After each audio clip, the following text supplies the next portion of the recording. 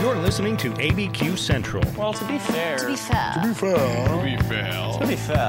With your hosts, Van Nunley and Fred Slow. This is gonna be so good. 95.9 FM, 610 The Sports Animal. The cream of the crop. And TalkABQ.com. Turn it up! Turn it up! Good morning, Albuquerque. My name is Fred Slow. Alongside me on assignment in Flagstaff, Arizona. Alongside me digitally. Yeah, buddy. I'm Van Nunley. Good morning, Van. How are you? What's up, my dude? Happy Thanksgiving. Thank you so very much, my friend. Thank you so very much. It's nice to hear from you. It's good to see your face. You and I are looking at each other through the world of digital video. But the listener is just getting us on the radio. So there we go. So we're able to see you there. Mike Vitale on the ones and twos. You're back at the studio. Mike, how are you? Doing pretty good, thanks. Oh, okay. There you go. Short and sweet. In the future, y'all. That's all it needed. It was my man is concise. There you go. So the opposite of short and sweet this week for me, man. I tell you what, holiday weeks are about the longest week in my life. In pre-COVID, like you get, I don't know, like all the weirdness of it, right? There's expectations, and you gotta and it's the weirdest week work-wise too, because there's like nothing to do, but I gotta hurry up and do everything because I have like the holiday coming. Black Friday is here. Gotta gather with the family, and there was none of that, but I still felt like I was going crazy. Like I felt like there was too much holiday. Yeah, I'm a big holiday guy, Fred. I am not going to lie. I'm going to come out right now and just say I love the holidays. I love spending unencumbered time with my family. And I like COVID holidays. Like, I've just been sitting around in my pajamas. During the day, I rock the sweatpants. At night, I'm rocking the pajamas. I'm eating too much. I'm drinking too much. Fortunately, me and my daughter are exercising a little bit. But we're just sitting in here quarantining. I quarantined for 2 weeks to make sure I didn't give my mom and dad the corvids, get them sick. And we've been quarantining while we're here. We haven't left the house at all. And we're just happy and healthy and safe and having fun with each other. So go 2020 Thanksgiving. Well, and you did it about the safest way that you could do it, because it was it was before you left, you had taken like multiple weeks' time to like stay away from everyone. And then you traveled to your immediate family, which also took the same precautions. And you guys are in like a bubble of holiday goodness. I, on the other hand, spent Thanksgiving with Star TV and Radio, KOB's very own Brandon Ortega. And it was just like a little 4-person gathering. And it was really like mellow and nice. It was like watching like the Lobos be very uncompetitive. It was like watching. it was enjoying like all the and there was no weird pressures. There was no one asking me about like ex-girlfriend. No one asking me about like how's the job hunt going. No one asked me about do you need that second helping there. There was none of that stuff. So it was like the event itself was as mellow as a holiday gets, but like everything that surrounded it was like, oh, we got to figure stuff out. First time in a long time, we got to start figuring it out again. And it was like all my routine's gone. All my expectation doesn't exist. Yeah, I'm a fan. Like, I'm one of the few people, like I was just talking about this yesterday, but I'm one of the few people whose job got better because of COVID, because it forced us to embrace technology, and it's made my life a little better. I mean, career-wise, that is. You know, it's hard not seeing my family as much and seeing my friends as much and not being able to just snap my fingers and go out and do whatever I want. You know, there's no day baseball games. There's no sundown concerts, and I miss that. But beyond a couple of those things, like I'm enjoying the new normal. Like I like that we're forced to embrace technology and we're forced to like really choose what's important to us. No, I agree completely with what you're saying, because it's a, I don't know, it's a weird exposure, you know, because like you have so much like, and we're going to take it to sports right now, obviously, you have so much routine that you kind of, I don't know, almost look past like what you're doing, right? Because there's like this expectation of like, hey, I know, you got to get at the in-laws at this time, and I'm just going to talk specifically about the holiday. I know you took it a little bigger, but you have to get the in-laws at this time because you have to be able to catch, the start of the parade and the dog show and all the football games, and it's just these things you've done for, and we got to see Santa at the end of May, so but it was like none of that. It was like I set up a Zoom link with my family at home, and it was like, hey, we got everyone in like one little room, and it was just like a fun excitement when I had concern, like gigantic concern, that it would be, oh, we're in month 8 and no one really cares anymore, and this was exciting in the beginning because everyone had a little bit of free time and this and that. But I felt like the holiday was like just reinvigoration of like the connection, like the strong interpersonal connections that like these, like at least my family has had, that we had like maybe at the beginning of the pandemic.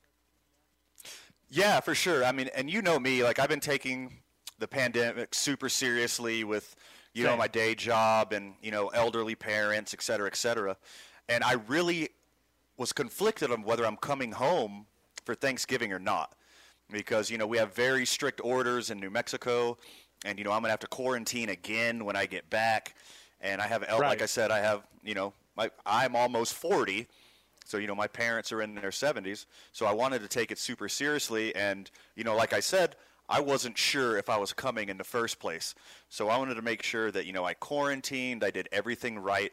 I made sure I came up here super healthy and kept everyone safe. And, it's weird. I mean, it's weird. I mean, this is obviously the first big holiday during the pandemic. And I think we did it right. And hopefully, loyal listener, you did as well, and you got to spend some time with your family, whether it was gathered around the table or over a Zoom call, which we did a lot of that on Thanksgiving as well. No, I agree, man. And like, and my week was a little bit big because you were out of town. So when you're out of town, I actually get work done, right? So I went in to KKOB all week, and I did BV Tonight on Monday and Tuesday, which was a lot of fun because, it's a little bit of a different vibe, going from the sports talk that we traditionally do. So, like, instead of, like, the traditional, like, hey, let's hit, like, downs and distance and balls and strikes or whatever, it was me going to, like, hey, let's talk about the world. Let's talk about Albuquerque. Let's talk about what's going on. And did a really nice feature piece on Socorro, did a really nice feature piece on like the mayor down there and what's going on as far as like their efforts in COVID-19 and helping Navajo Nation. So that was like a pretty good little exciting bit. If you wanted to catch that and you missed it, that's actually on our website. That's on talkabq.com. So we put that in there. That was a good little bit. And then I also had on the deputy director of health for the city of Albuquerque to talk about expectations of the holidays. And it was very much like a paint a worst case scenario kind of thing, and then how your family would respond to that. So for instance, if you had not single action during Thanksgiving, then, and this is Dr. Mark DeMera, who works for the city, and he says if you had not taken a single COVID precaution this time, like 2 weeks from Thanksgiving, he was like there will not be enough hospital beds, there will not be enough safety, there will not be like Loveless will be making decisions on what to do here. So it was very much like, I don't know, just a really important week for me because it had been since before Albuquerque, we're a radio setting that wasn't sports. So like, I don't know, kind of an exciting, fun thing, cool week, cool holiday week, and then we got to Thursday and the football was gone, some of it was canceled, and then I had to watch the Lobos, and that was as excruciating as it gets, and we'll talk about that with Izzy Gonzalez when she gets here at the 9 o'clock hour. But yeah, good week, man. It was a good week for your boy. A little bit different, but good week. Yeah, that's great, man. I don't know. I guess I'm added about 3 pounds of food and booze over the week. Smart. So I got my work to do when I get back. And Vital, how was your day? Well, I was here all day and running the local broadcast, and also we had the Lions and the Texans game over here on 610. Then I had to go over to 770 and run the Lobo Sports. But after a while, it's just like for me, and I don't mean to distinguish. I talk to my mom via Zoom, and my brother and daughter, and so pretty much that was it. Zoom's a good thing, man, when you're far away from someone you love. So pretty much I had to work. Anybody bring you some turkey, Vital? You know what? You guys are going to trip on me. I don't like turkey on Thanksgiving because everybody else is having it. I like lasagna and spaghetti. Yeah. Oh, Vital, you rebel! You just can't get. Little You're just too Italian. You can't beat it. Well, my grandmother used to always make lasagna or a pan of lasagna along with the turkey and the ham. No kidding. Well, see, I'm not a big Thanksgiving and Christmas food person. I'd rather eat like Mexican and New Mexican food. Like exactly. Do some tamales and pozole and enchiladas and rice and beans. I'd rather do that than like mashed potatoes and stuffing. I'm sorry, every white person on earth, but I'm not a fan of Thanksgiving food. I disagree completely. Give me traditional every single time. At 9:15 today, it's gonna be like a fun one. Like it's gonna be like a fun day today, a little bit loose. Brandon Mason is gonna join us at 9:15 today, man. This is exciting. Brandon Mason, played professionally, obviously Gallup Talons. He was at the Thunderbirds when the Thunderbirds were in town. Assistant coach for the Lobos for some time. And also playing with, the same time like Michael Cooper and those guys played when that was the jam here in Albuquerque. He's going to join us because New Mexico is fielding a team for the basketball tournament. Are you familiar with this, Van? The basketball tournament. Yeah, I am. We're going to talk more about this with Izzy in the Izzy Hour. Correct. I'm really excited to hear more about it. Yeah, it's kind of a cool thing, and we'll go over like what it is and how it works. And it's on ESPN, and it's a huge deal. They play to a set score. It's not a time limit kind of thing. And I think it costs like $5 or $10,000 to put in a team. Not a lot of money. That's a lot of money to me as an individual, but not a lot of money to like a sponsor ever. And then you just get to be on ESPN. That's the whole thing. So there's a lot of local talent that's going to be on it. It's definitely a New Mexico team. So there's going to be a fun representation in that. So once that time that COVID passes and everything's back to quote unquote normal, then we're going to have a lot of fun. I don't know, watching that and having something to support. So that'll be a cool thing. So we will definitely have Brandon Mason on at 9:15. That's when Izzy joins us, and we'll talk to him about just the process of putting this thing together. Let's grab a break, man. When we get back, let's recap football from Thursday, kind of talk about how we took it in and how much we enjoyed it, and we'll have a lot of fun for the rest of the program. You're listening to Dave & Buster's Presents, ABQ Central, live from like multiple studios at this point. So, obviously, we're on talkabq.com. Powered by New Mexico Pinon, and we play on Team I-9, 95.9 FM and AM 610, the sports animal. Back on the program. Appreciate everyone tuning in on a holiday. Appreciate everyone doing that. Thanksgiving's a week now, right? It's not just one day. It's like a whole week. As it should be. This is you 2020 doing online Vital. Shopping, Van? It's just called Friday. Yeah, it's just called Friday, Van. All right, so tonight, okay? So there's Thanksgiving football is a tradition, right? You watch any games? I watched every second of all of it. Oh, my gosh. How did that feel? I want that time back.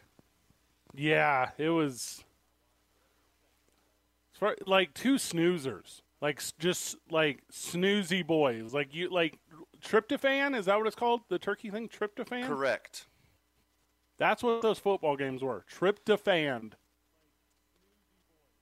The Texans just put it on the Lions. The Lions don't, I don't know, they pick what weeks they want to look competitive, and this was not one of them. And then the Cowboys, and by the way, where is Cowboy Fan?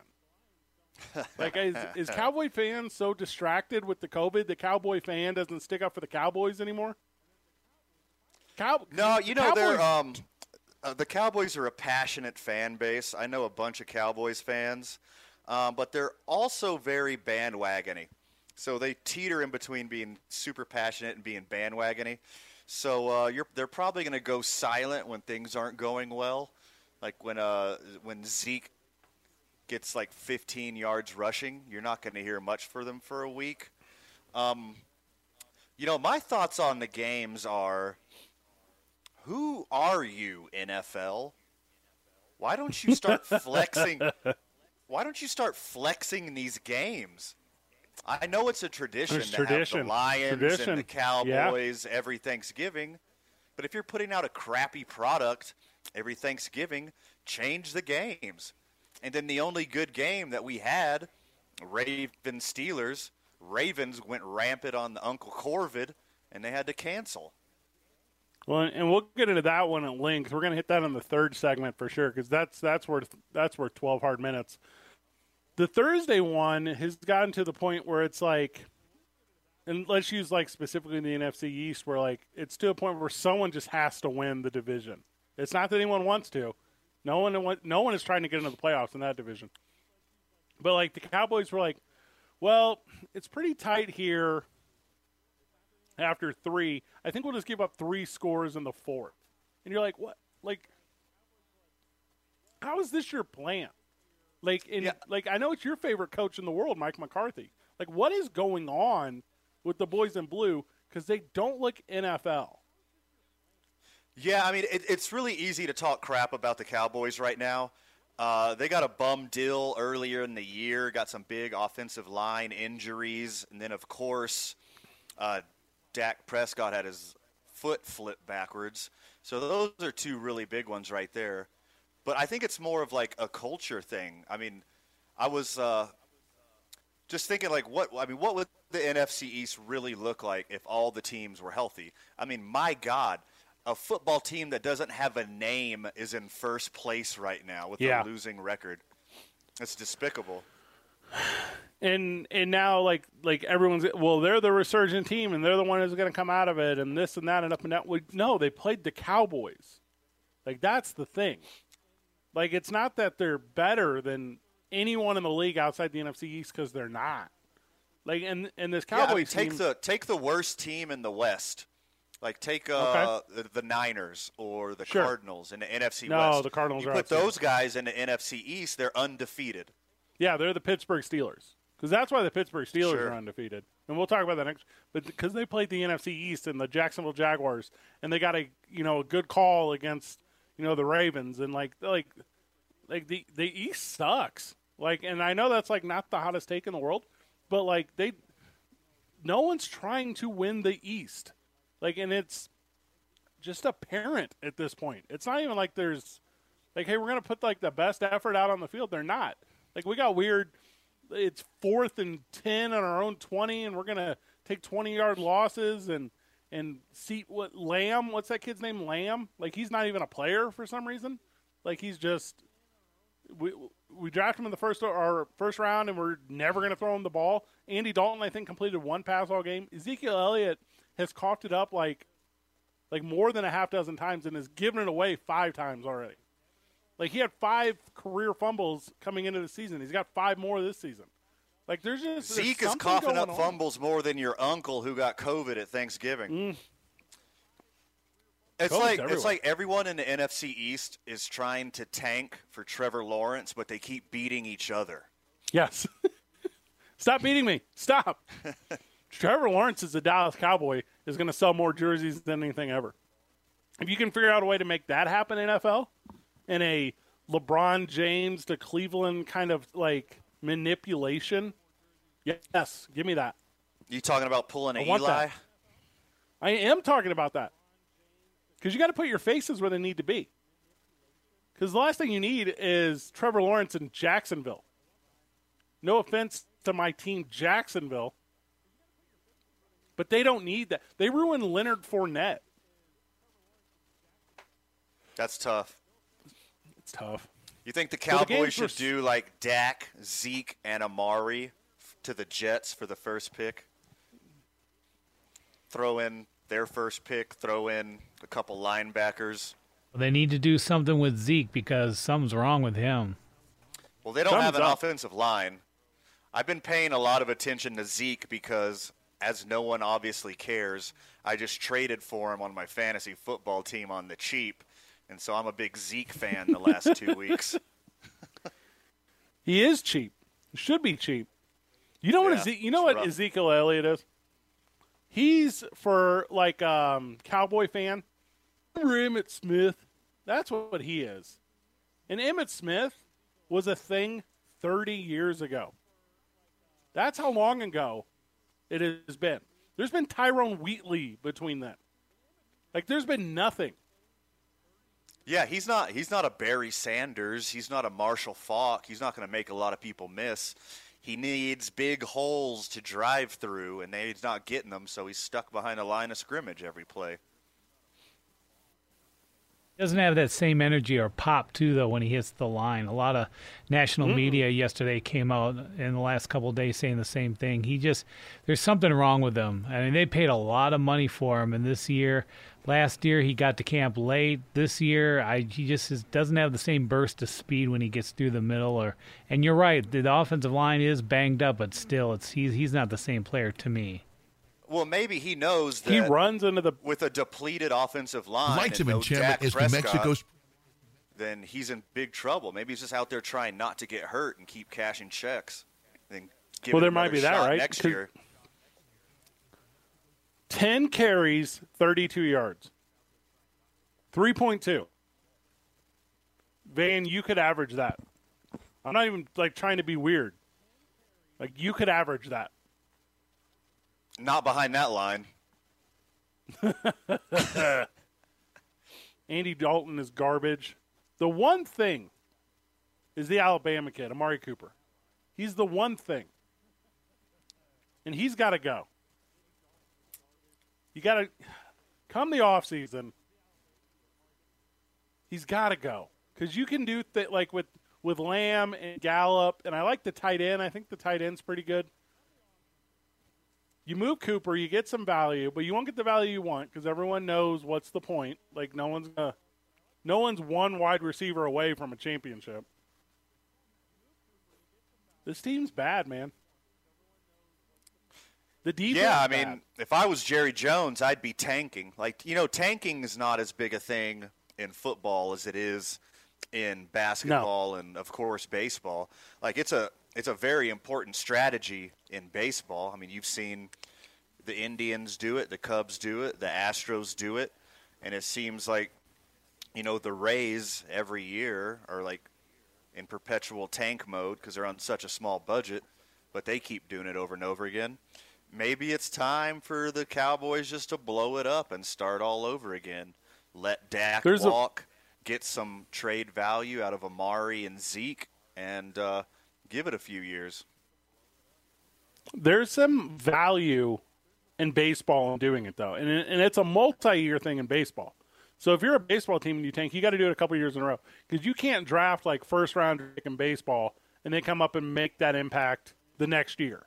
There's only one Bryce Harper in the last 10 years.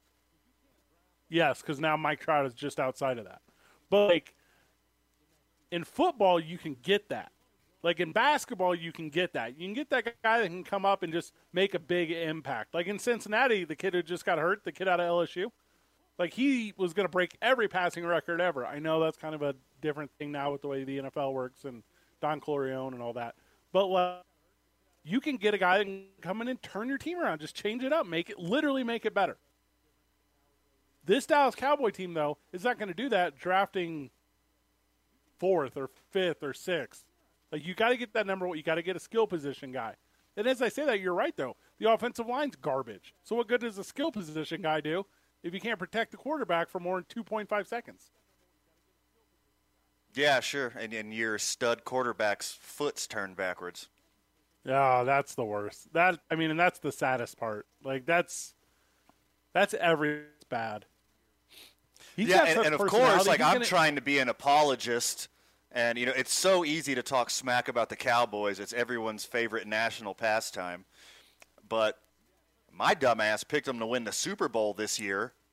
So I remember that, yeah. I'm trying to rationally,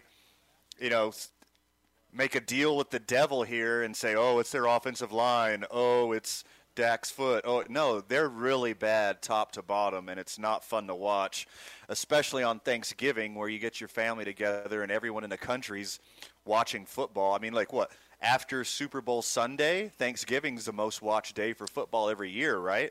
You're going to want to put a better national product out championship, there than the debilitated Cowboys and the shell of a franchise that they currently call the Lions. Well, and we'll talk about that with the Ravens and Steelers because we're going to go into that at length. But the Cowboys being bad is such a big deal that Deshaun Watson is low-key having like the most MVP style season ever. Featured on Thursday or on Thanksgiving football, like goes for over 300, 4 TDs, looks like a magician the whole time he's out there. Only passes it 25 times. Like this is not like a guy who's dropping back every single and what he does with it, and it's like no one's even talking about it. There's not a conversation about with the down year that Lamar Jackson's having, which we'll talk about in the next segment. But Deshaun Watson's it. Like Deshaun Watson is the future. No one cares. Talk about how much the Cowboys suck. We just did for 12 minutes, didn't we? We did. We're going to grab a break. As soon as we get back, we're going to do Ravens Steelers. We're going to talk about what that means as far as the bigger landscape of things. Dave & Buster's presents ABQ Central live from mobile studios. TalkKBQ.com, New Mexico Pinon Coffee, I-9 Sports, 95.9 FM, AM 610, the sports animal. Having a lot of fun remotely this morning in a COVID-safe environment. 8:35. It's like 30 degrees outside, Van. I know you're in Flagstaff, but it's like the coldest day in the history of days here. It is 17 degrees in Flagstaff right now. That's unacceptable. Well, I'm inside, and I got on sweats and a hoodie, so I'm okay. Isn't that the cliche? It's 35 outside, 72 in the studio. Mm-hmm. Too fun. Izzy Gonzalez is going to join us in about 30 minutes. We're going to talk Lobos. There's a lot going on as far as there's not with the football team, but there's a lot going on with the basketball team. So we're going to get updates on all that. From the texter. Yeah. Jerry Jones sold his soul in the 90s, so now he has to sit in purgatory forever. Oh, that's unfortunate. Yeah. To get that sweet stadium. Can you imagine building like the most state-of-the-art, best stadium in the history of all things ever, and then just like 2 years later it gets like dwarfed by an even better stadium? Like you only had the best stadium for about 5 minutes. Sure. It's not until enough. The next one, and then right. the next one. What do you think they're going to start making worse stadiums? No. Like you get to make your nice big-ass stadium, and then now they're just going to start making them not as nice as yours? Get real, Jerry. Especially when you like lay the blueprint. Like Atlanta has the nicest stadium for one season. And now like obviously Southern California, but no one can go there yet. And then obviously Las Vegas and no one can go there yet. And it's like, It's like, oh, you know what I mean? You have to do? We have a bucket list of new stadiums we have to go to. That's what we have. Oh, we're definitely going to Vegas next season. I'm definitely going to Vegas next season.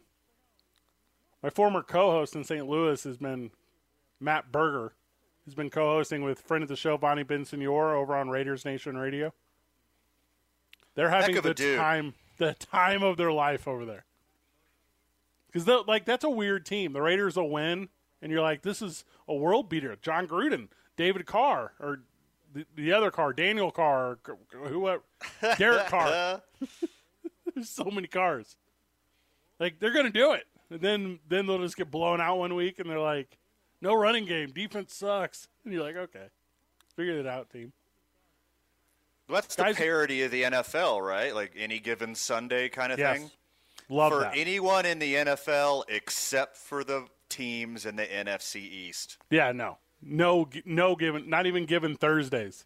Yeah. You can't do it. It's only any given Sunday when you're playing within the division. You know, it's a good day in Sports Talk Radio when you get to trash the Cowboys and you get to trash the Steelers. I'm going to do both right now. Hit it. The Ravens had a trainer, Van, like a strength trainer, who did not believe in science, okay? Uh-oh. Don't know how he got to this place in his life where he was able to tell people, because there's a lot of science involved with weightlifting. There's a lot of science involved with medicine. There's a lot of science involved with rehabilitation. But for whatever reason, did not follow COVID protocols, brought in the coronavirus, brought it into the Ravens facility. And once one guy – go ahead. At least 13 people have it. Is that the number, a baker's dozen? At least. Yeah. So he brings it in. As he brings it in, he starts just sprinkling it out, right? Because we know how these football teams work. All these guys, there's such close proximity. Sure. you have to buy in. And as a coaching staff, you're always like, the system, this and that. Be part of the team, be one of the guys. Next man up, all that kind of crap. But then it's, I don't believe coronavirus. You mean China? No, shut up. Do what you're supposed to do. And you didn't. So now your team has the coronavirus. The NFL people don't want to believe in science. People don't want to believe doctors. And some roided up meathead says you don't have to wear your mask because you eat more protein or whatever. Come on, man. Come on, man. Figure it out. It's not your job. This isn't your department. So, the NFL says, you can't play on Thursday. I tell you what we'll do. Let's play on Sunday. And Pittsburgh Steeler fan is like, no, we want to play them. We want to play their JV. They don't have Lamar Jackson. And I'm about to name call, okay? Hey, stupid. You will get COVID-19. Yes. Yes, the JV guys also have it. You're going to give it to your teammates, and then you're going to have to cancel games, and the season's going to be postponed, and the playoffs aren't going to be till March. I'm up in arms. I can't believe this. My team's undefeated. The Pittsburgh freaking Steelers. Pittsburgh losers. Push that one. We put them out on the field. They didn't follow the rules. We don't care. Don't affect us. We're having a season to end all seasons. You literally will end your season. The NFL's trying to help you. They're moving schedules around so Lamar Jackson doesn't have to miss 2 games because he got 2 games over the course of the next 10 games. And now they're going to move the Cowboys the next week and blah, blah, blah, and up and down. Shut up. Do the right thing. Which is hard for some people to do. Why? Because they're dumb? Yes. That's the answer here. Stupidity is the answer. It's not a freak accident. The world's not stacked up against you. You're stupid. Who's the Ravens' backup quarterback? Tyrod Taylor? Not Joe Flacco. It's RG3. Yeah, Robert Griffin. So welcome back. We want to face RG. Well, you're still going to face him. Lamar's not playing. I mean, if it wasn't for Lamar's rushing statistics, they might have went to RG3 already. They have a winning record, but Lamar's got the yips. He is not playing like an NFL quarterback this year. You're making a good point. His legs are saving his job.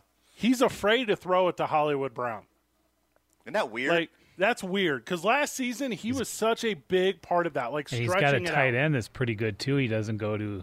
Yeah, that's a really good point. Well, he doesn't go to anybody because he can't complete passes. He's not accurate. Yeah, all he has is dump offs and then scrambles. It's not going to win a lot of games late in the year. It's not going to. You got to complete passes to your wide receivers to make it deep into the playoffs, and they're not doing that. It's not going to beat the Pittsburgh Steelers. That's a fact.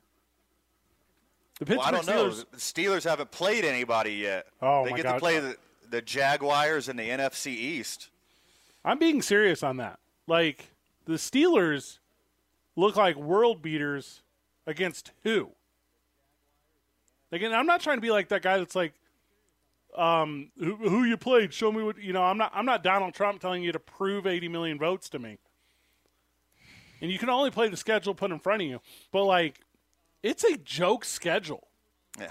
The proof of burden is on the team that plays the Steelers, not the Steelers. The Steelers are still undefeated against Yes. scrubs, but they're still winning games. All right, I got it right here in front of me. I just pulled it up.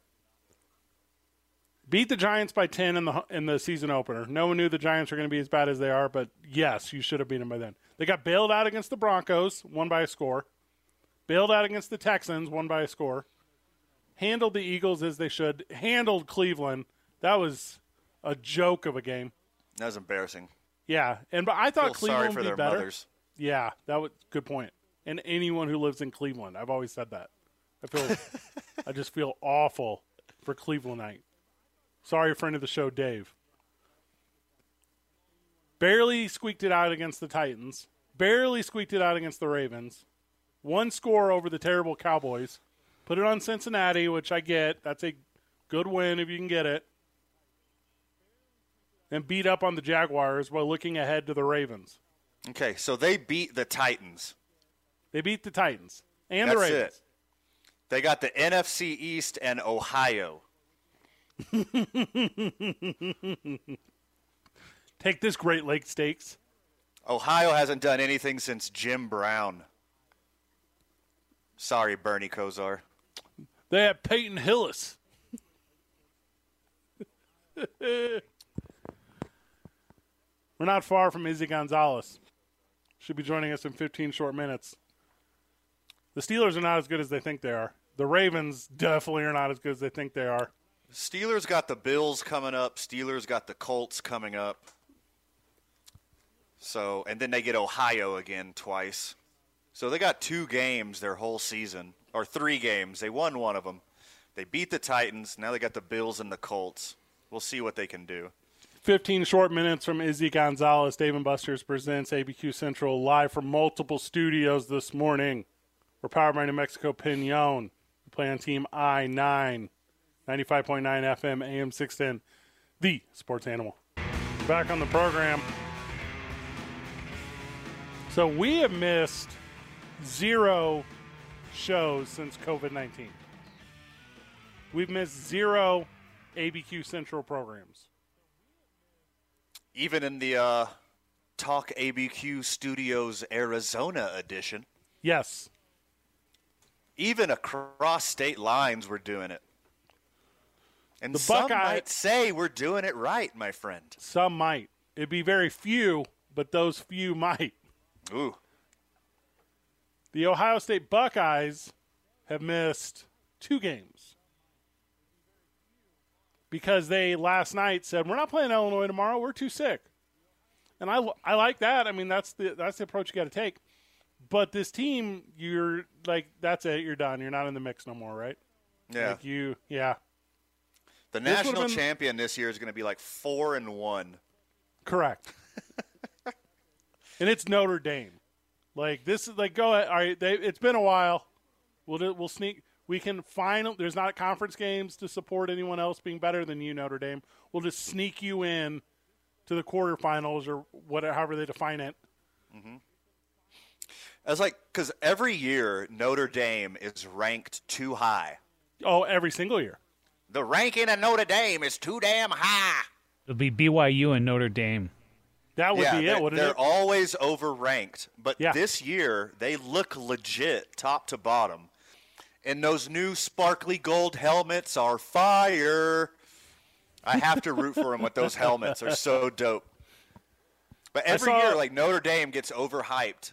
And they always have a couple big losses. They always stumble in the bowl game or the playoffs.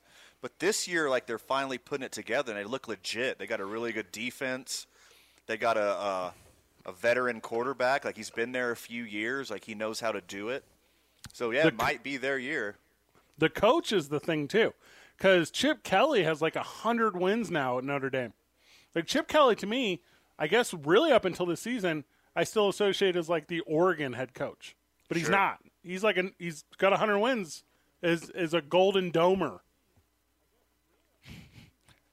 Stupid nickname. Did you read that on Urban Dictionary? I think that's literally what it's called, right? Like I had a different definition of Golden Domer. Yeah, same.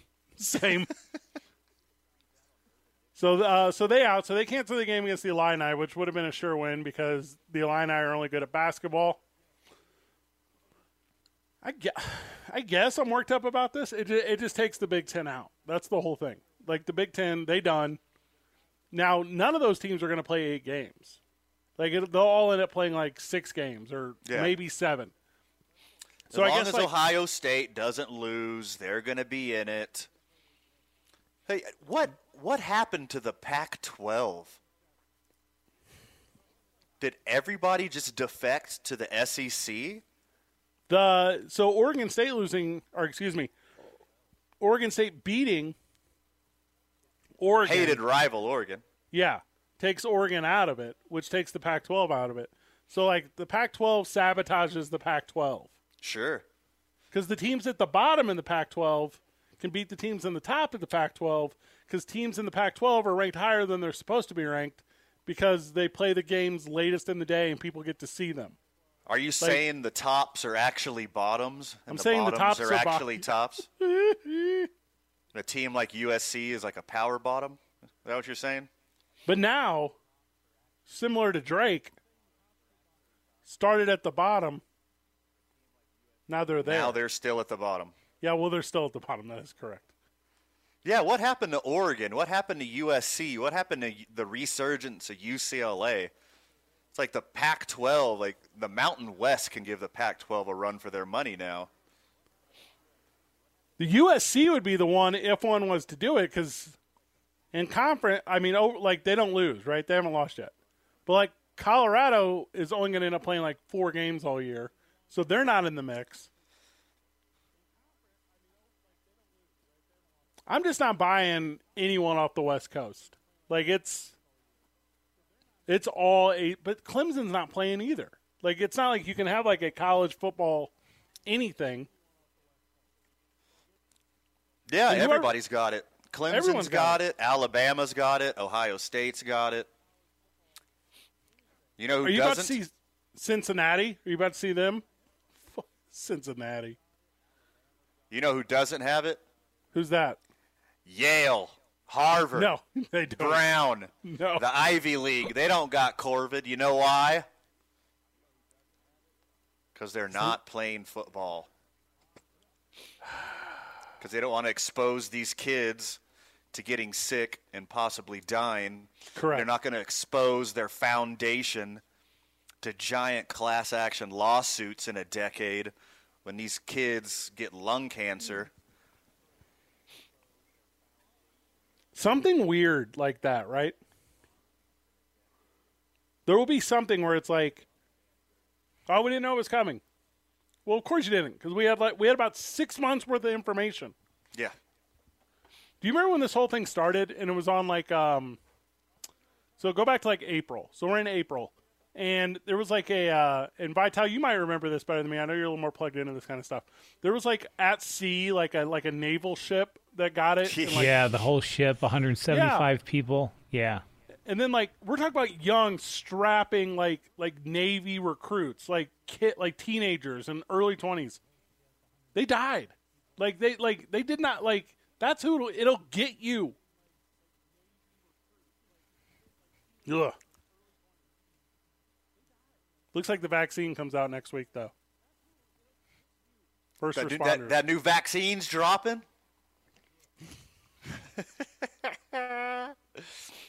Which, I'm not a conspiracy theory guy, but if Pfizer comes out and tells me they have a vaccine that's 90% effective, and then Moderna comes out and tells me they have a vaccine that's 92% effective, and then Pfizer says, our bad, it's actually 95% effective. I'm like, there's someone here there's a fib here. Right. If it's 75% effective, I'm in. I'm probably not going to do the 50. original. I'm waiting for the beta. Let's get a couple million people vaccinated before I'm going to take it. I want to see some data. But, yeah, I'm in. I'm rolling my sleeve up. Stick me with a needle. Just not the first round. I'm not important enough to get the first round. Oh, don't say that. I know. I can tell. Look in the mirror. Oh. Not worth it. Well, you'd make a really good test subject, though. Like, that's what they do, right? They get, the imprisoned mentally ill. From the texter, it's got a screenshot of what a golden domer is. Uh-oh. Don't show that to the cameras. Nope. Thanks for listening, Trenton. When we get back, Izzy Gonzalez will join us from the Lair. We're going to have a fun hour with her. Yeah. Dave & Buster's presents ABQ Central live from multiple studios. Powered by New Mexico Pinon. We play on Team I-9, 95.9 FM, AM 610, the Sports Animal. It's 9 a.m. in Albuquerque. So that means it's exactly 2 days and, I don't know, some minutes since we gave the Utah State Aggies their first win of the season as the Lobos fell embarrassingly bad, man. That was their shot, right? They shot it.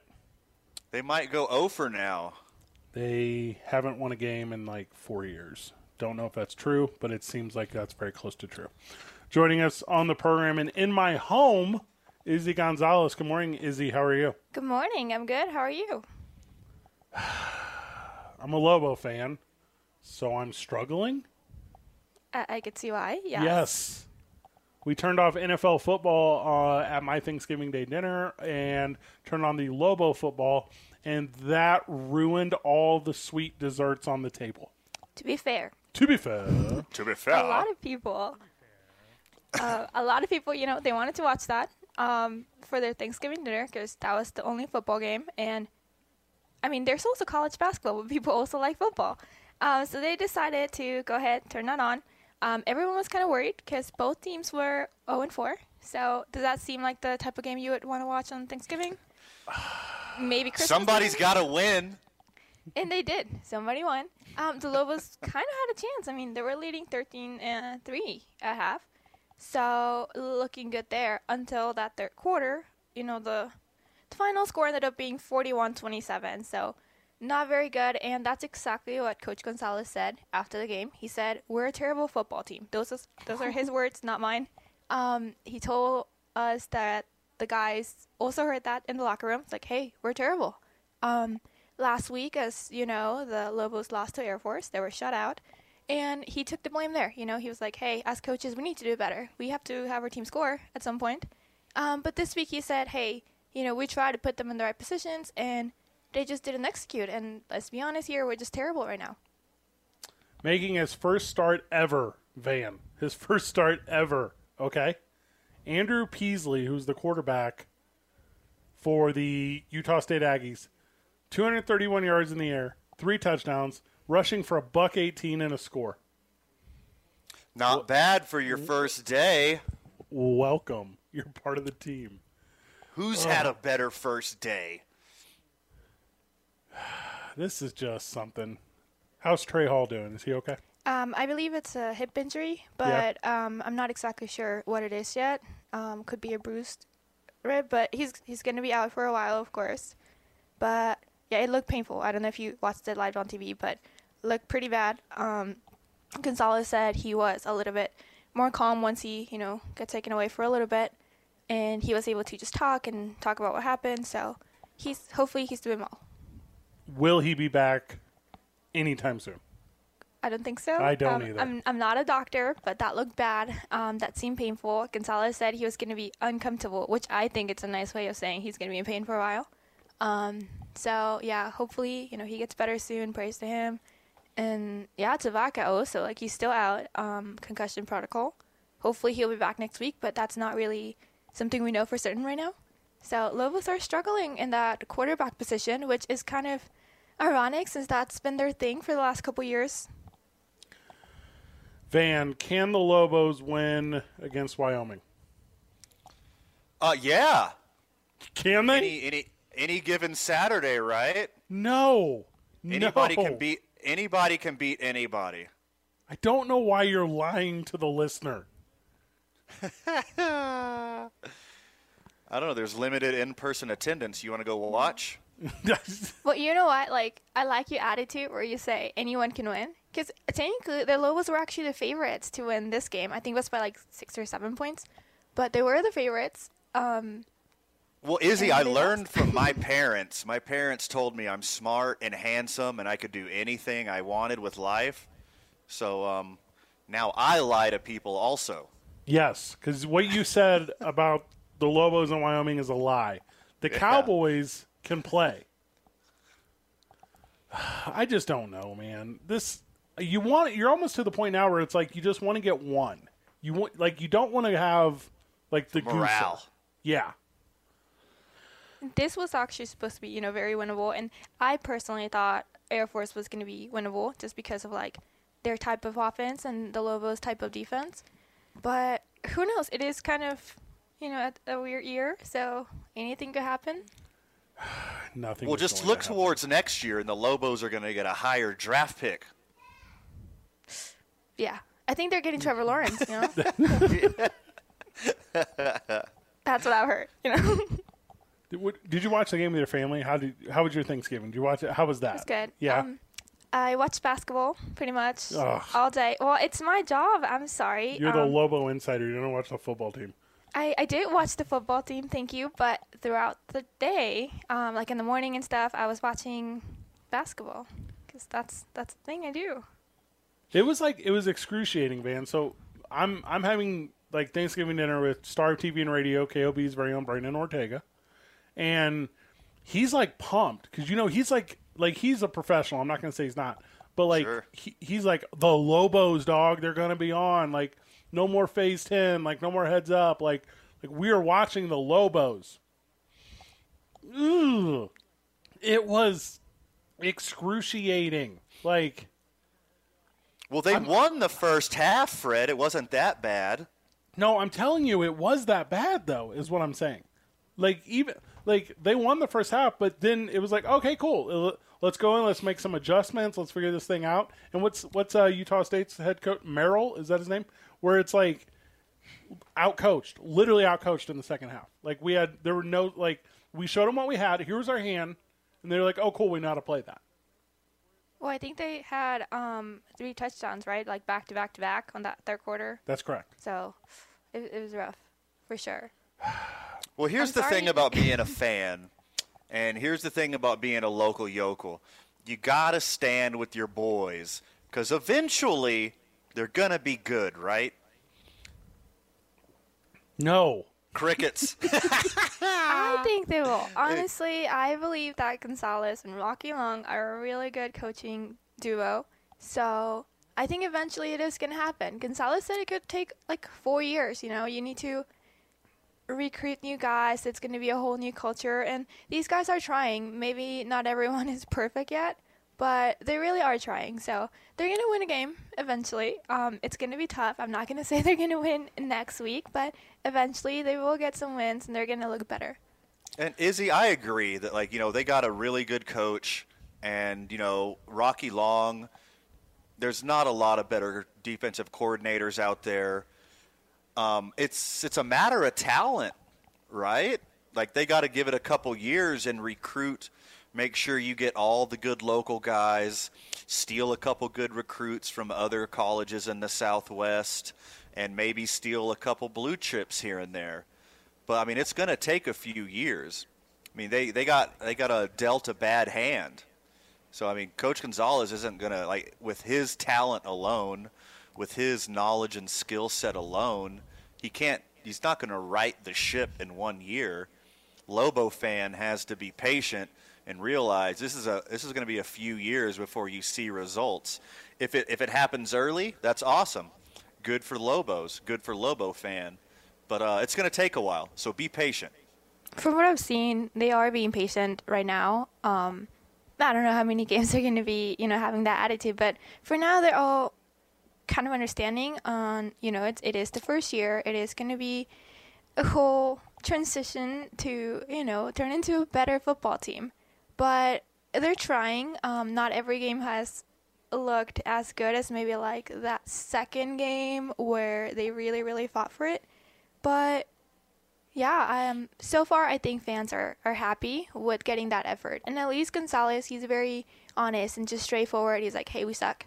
Like, we're not going to tell you, hey, we're great, we're going to win next week. He's saying, hey, we suck, and the only way to feel better is to play harder and just go to practice tomorrow and give it all we got. So and if for Lobo fan, if the games are that hard to watch, you can always just listen to Coach Gonzalez at the press conferences. Those are always fun. You can't sell press conferences to recruiting.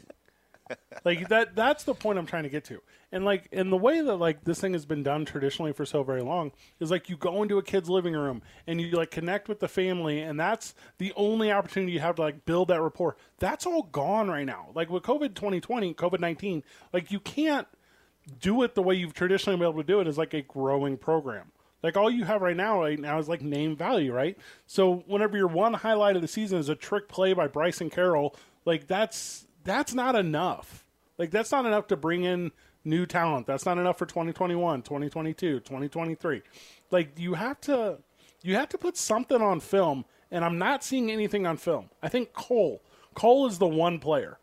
Like otherwise I don't know if I see it. I'm very disappointed. I'll be real honest. Like as a professional and a radio host, cool, I get it. I'm going to be optimistic. As a fan of the team, what are we doing? Run the ball, hold the ball. No weird stuff. Patience is a virtue with this kind of thing. I mean, Coach Gonzalez is the type of guy that you want to root for. Hometown guy, tough as nails, a lot of fun to watch, very passionate. So I think he's going to have a really long leash with this fan base. And, I mean, you got to know that it's going to be rough. So be in it for the long haul. And, you know, I think Albuquerque is the type of town, and then Lobo fan is the type of fan that once they start putting a good product on the field, everyone's going to embrace it and show up and support them. And, you know, I mean, the product they're putting out right now, was it 14 straight losses? Like, 14 straight losses, not a lot of people are going to go to tailgates. Not a lot of people are going to go to the game. And that's fine, and that's fair. But be patient, and when the time is right, you know, support your boys. During the break, we're going to connect with Brandon Mason, and we're going to talk about the basketball tournament. Izzy is very excited as she broke the news to the world. Dave & Buster's presents ABQ Central live from multiple studios across the world. Powered by New Mexico Peñon. We play on Team I-9, 95.9 FM, AM 610, the sports animal. 9:15, talking sports. Izzy Gonzalez from the Layers joined us. She brought a friend, Van. Izzy brought a friend. Whoa, I like to meet new people. That's same. That's how I feel. Joining us now on the, we haven't named the hotline, the Layer Hotline. Brandon Mason has put together a Lobo alumni team for the basketball tournament. Brandon, welcome to the show. How are you, friend? I'm doing good. Thanks for having me on the show. Thank you for taking time during a holiday weekend. Izzy is with us, and she called me earlier in the week and said, I have the most exciting news in the whole world, and it's about the basketball tournament.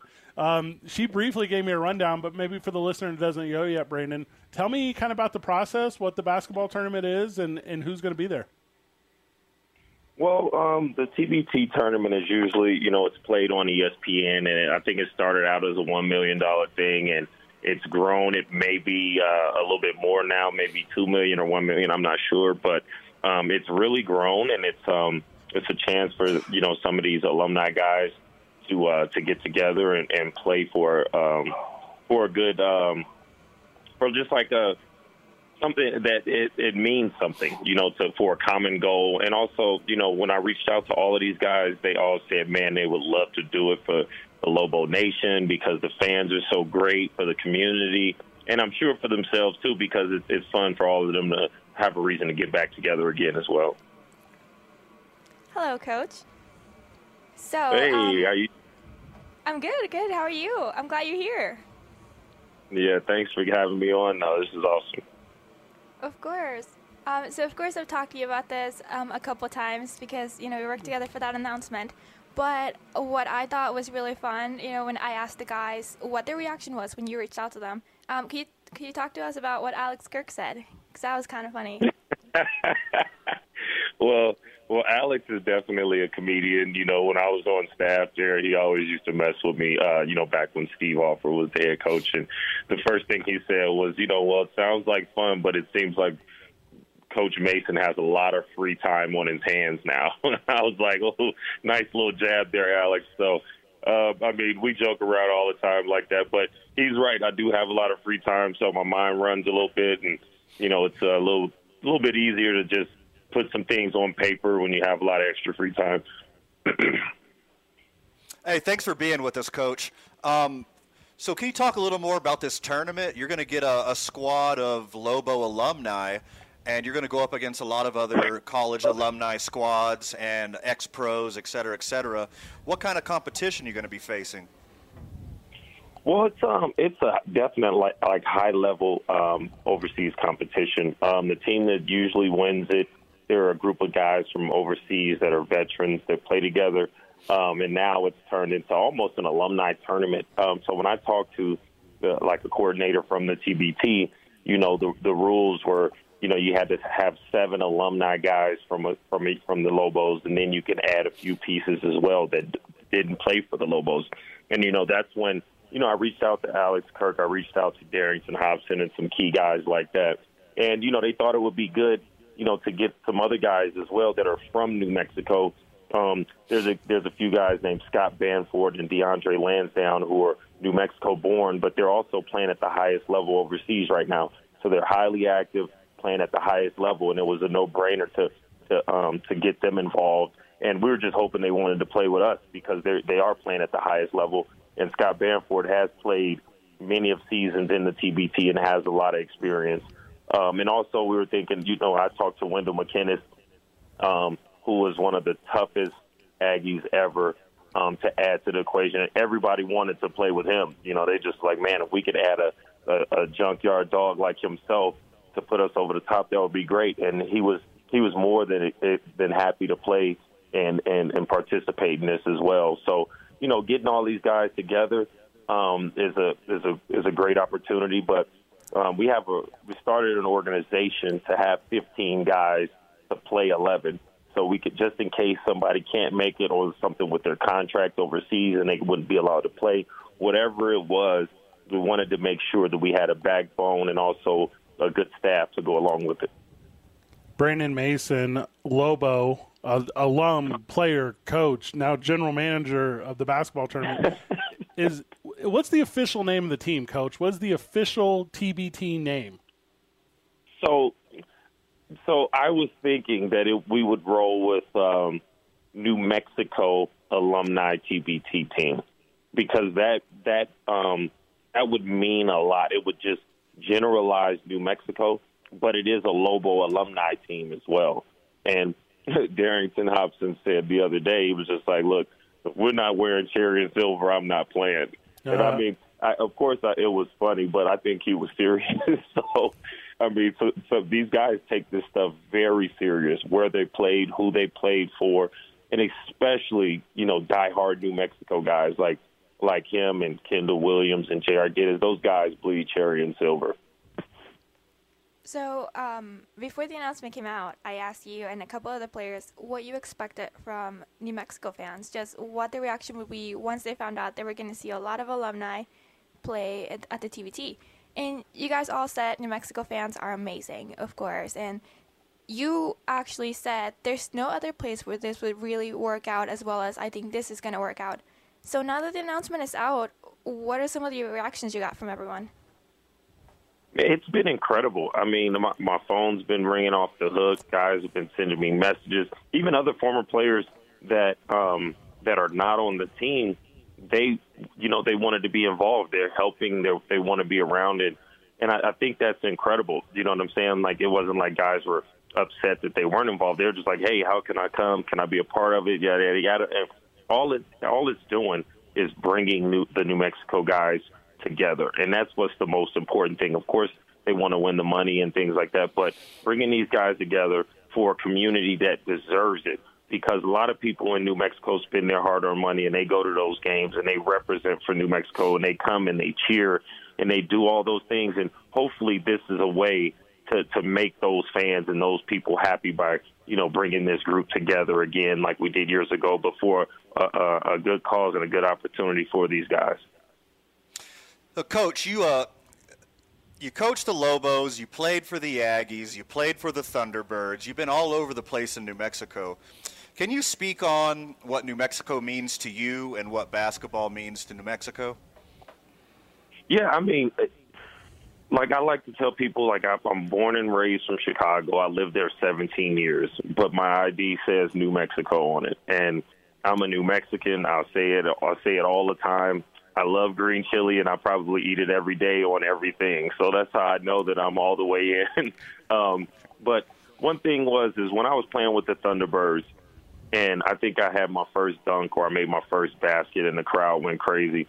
There wasn't one boo because I was an Aggie. It was because I was representing New Mexico playing for the Thunderbirds, and that meant a lot to me because I've been booed so many times back from 99 to 03, and to get that warm welcome. New Mexico fans, they understand basketball. They love basketball, and it's bigger than anything that I've ever been a part of. I've been to other universities. I've been to high levels at other schools, and there's nothing like New Mexico, the Pit, and just the generalization of all the fans here in New Mexico. Coach, obviously everyone's familiar with Michael Cooper, who is going to coach this team. Are there any players meeting each other for the first time? Are there any of these guys that aren't familiar with each other? Is there going to be that kind of growth? Yeah, you know what? A lot of these guys, they all know each other. We do have group texts already. They know each other, but I will say that some are excited to play with each other for the first time because there's different eras. There's, these guys really, keep up with each other and what they did when they were here and what they're doing currently. So to be able to put all that together would be awesome. And, when putting this team together, it wasn't about just trying to get the biggest and best name or individual talent. It was a lot of strategic pieces that went into it. So you wanted to make sure you had, the solid point guard, the shooting guard. Like, you had to have everything so you can have different styles of play, of course, because you want to win. And, selecting and trying to get a hold of Michael Cooper was the best thing we could do because the guys will respect him and follow a champion like him. Lobo legend Devin Williams is a friend in real life and a friend of the show. Do you need me to text you his number?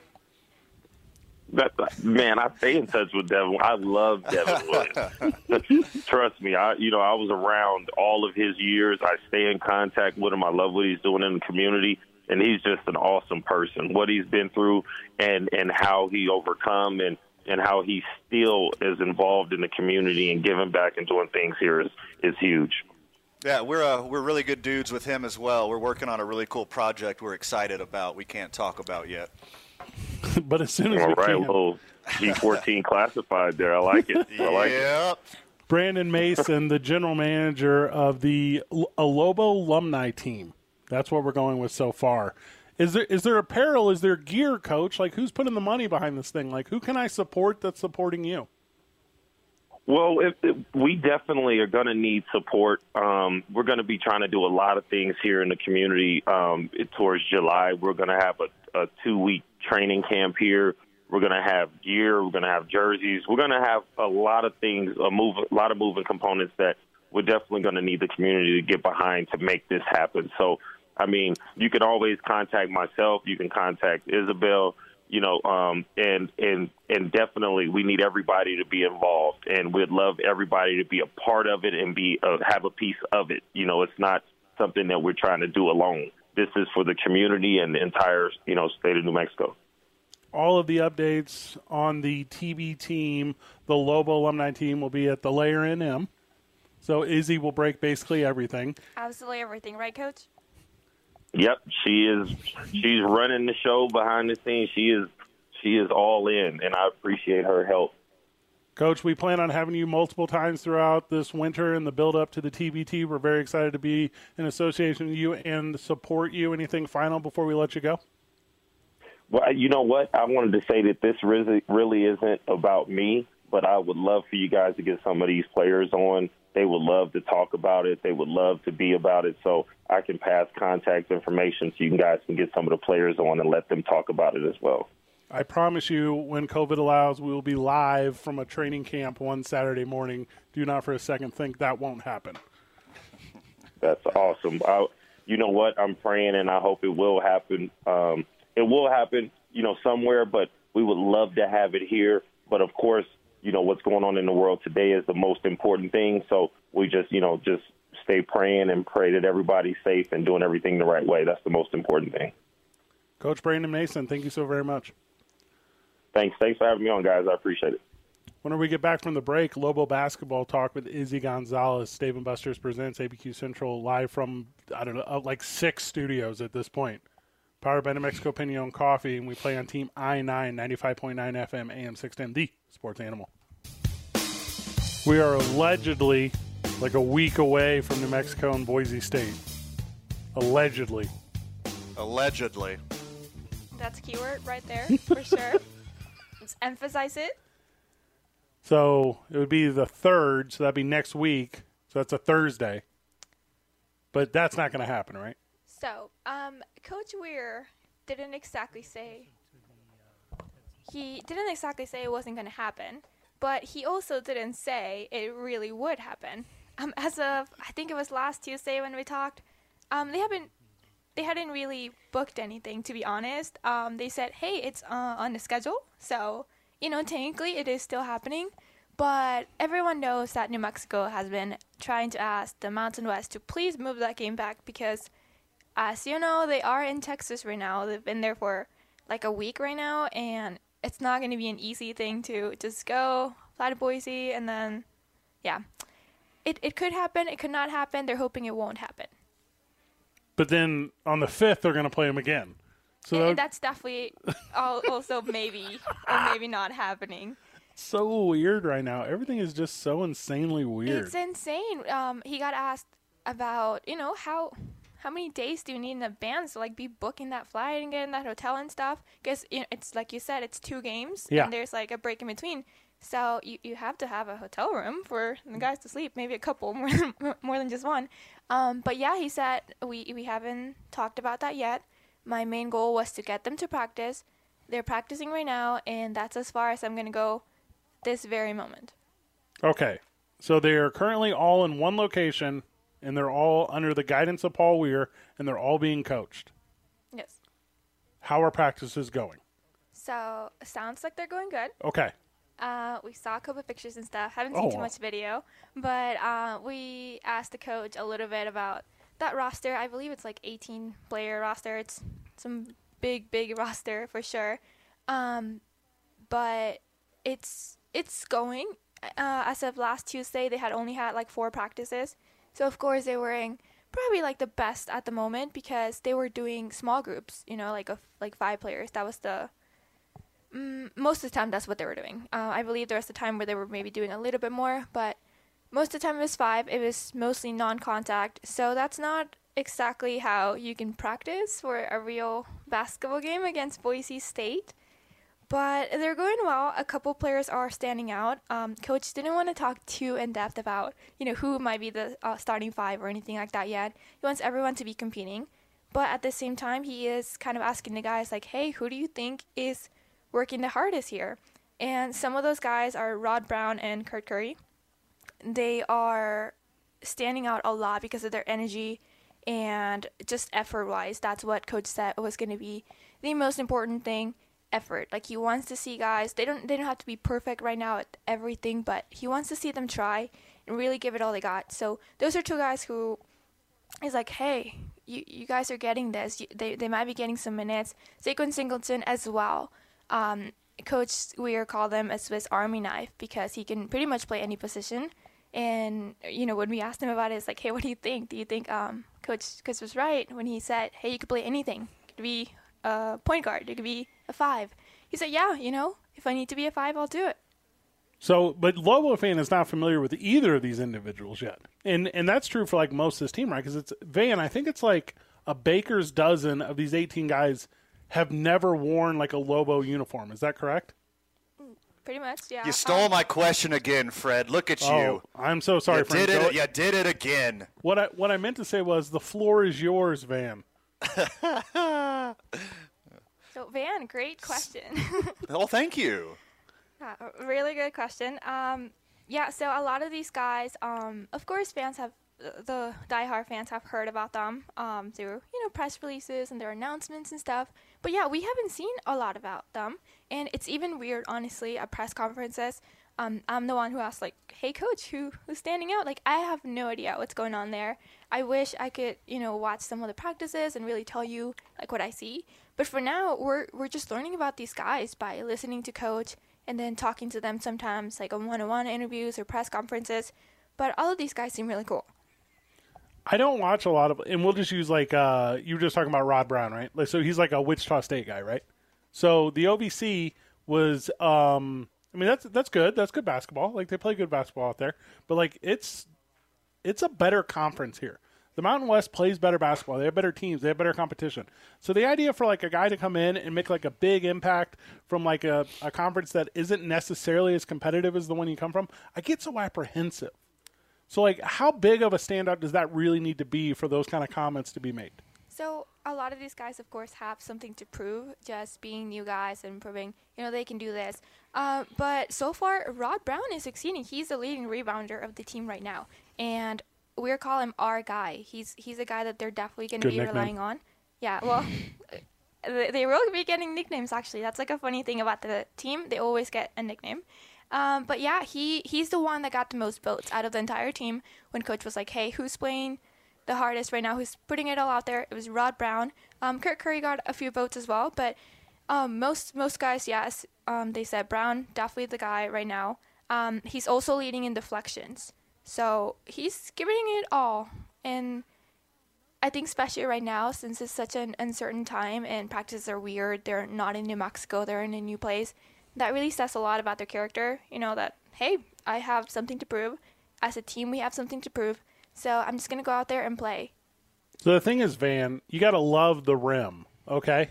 Because the rim is unforgiving.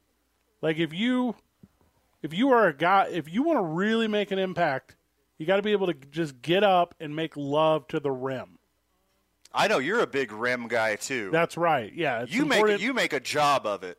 Yes, that's what I'm saying. Like when you're in a position to where you can make like a real big, memorable impact. Sure. Like you have to want it. You have to really want it. You got to want it more than the next guy. That's how I feel. Izzy, I'm a big Makach Malawach guy. I know everybody has to contribute for the team to be successful, but is it more like as the Lobos go, Makach Malawach goes? Is their success dependent on him? I think so. He's been pretty good last couple years, and he's kind of quiet. So a lot of the times we would say, "Oh, Makach Malawach got a double-double here," and it was just a quiet double-double. Like, we always use the word quiet with him because that's the kind of guy he is. I feel like even on the court, he'll play really well, but he's not loud in his playing style. He just does a lot of the basics, and I think Coach Weir really appreciates that of him, that he just leads by example. He doesn't have to be the loudest guy to really make you notice him, especially, in practice. I think I asked Rod Brown, like, hey, what's it like having him as a teammate, because he's kind of quiet, but he is a senior. He is a guy that Weir expects to become a leader for this team, of course. So, yeah, what's it like? And he said he's great. Like, on the court, off the court, he's great. You just watch him and you want to do better because that's the kind of guy he is. And Weir said that, funny enough, he's a senior, but right now he apparently is playing more like a freshman. Not necessarily in a bad way, but just giving it his all, just having that spark in him a little bit more. Not just, like a senior, you sometimes could be a little bit more careful because you have like your own style and people already expect things from you. But not right now for him. He's just kind of inspired by all the new guys and like, hey, I just got to go out there and do whatever it takes. If the Lobos are not able to play Boise State next week, they hope for a reschedule later in the month. If not that, we won't see a Lobos game until like New Year's Eve, right? Like, it's something crazy. It's some amount of time. So what would be best for this team to get off to a strong start? Would it be best to reschedule that Boise State game and let them get one or two out of the way before they're really in rhythm? Or is it the idea that pushing all the way back to December 31st would be like the best start for this team? I believe Coach Beer asked the medical staff how many practices the team would need to really be able to be safe out there on the court, because obviously you don't want guys to like, hey, 5 practices, let's go out there and play Boise State, let's go get injured. And he said the magic number was pretty much like 10 to 14 practices to at least be safe. That's not probably the best number yet, but that is kind of like, okay, you'll go out there, you won't get injured. I think a little bit more time would be helpful, of course, because right now he's like, hey, don't expect a good shooting percentage or anything. Just expect some guys trying to get to know each other. Let's grab a break. When we get back, let's talk a little bit of women's hoops, because I know you got a love for the women's team, Izzy, and NBA talk. Dave & Buster's presents ABQ Central live from, I think we're at 24 studios at this point. Powered by New Mexico Pinon, and we play on Team I-9, 95.9 FM, AM 610, the Sports Animal. Izzy, do the Lobos still have a women's team? They do. Oh, yes. Good. Question mark? Well, they're also in Texas, so they are the Texan Lobos right now. The New Mexico Texas Lobos? Yeah. Sweet. Yeah. Sweet. Well, I don't know what their current nickname is, but yeah. The new Tex-Mexico Lobos. Ooh, I like that. Yeah, New Mexico's just all over the place. It's Texas, Las Vegas. It's no longer the green chili. It's like a barbecue boy. So they're going to tip off against an unnamed opponent, according to this Albuquerque Journal article I found. You got inside? You know who it's going to be? I don't. I don't know exactly who it is, but I know Coach Bradbury actually had more of a schedule than the men's team, or at least what the men's team said. Because when we talked a while ago, he pretty much had already scheduled someone for, like, when the Lobos were in New Mexico, back when. They were going to play, like, home opener. It was going to be home opener, and then they were going to go to Texas for a couple games. So I'm thinking that's probably what's going to happen. It's probably going to be some Texas opponents, but I could be wrong. Probably completely wrong, but yeah. I like speculation, though. Yeah, I like to start rumors, It's fun. I don't watch enough women's hoops. I think I went to 2 games last year, and obviously the fan base is – there's less people there. I mean, let's just be real transparent on that. But, like, it's a really good product on the court. Like, it's fun to watch if you're into, like, fundamentals and how the game should be executed.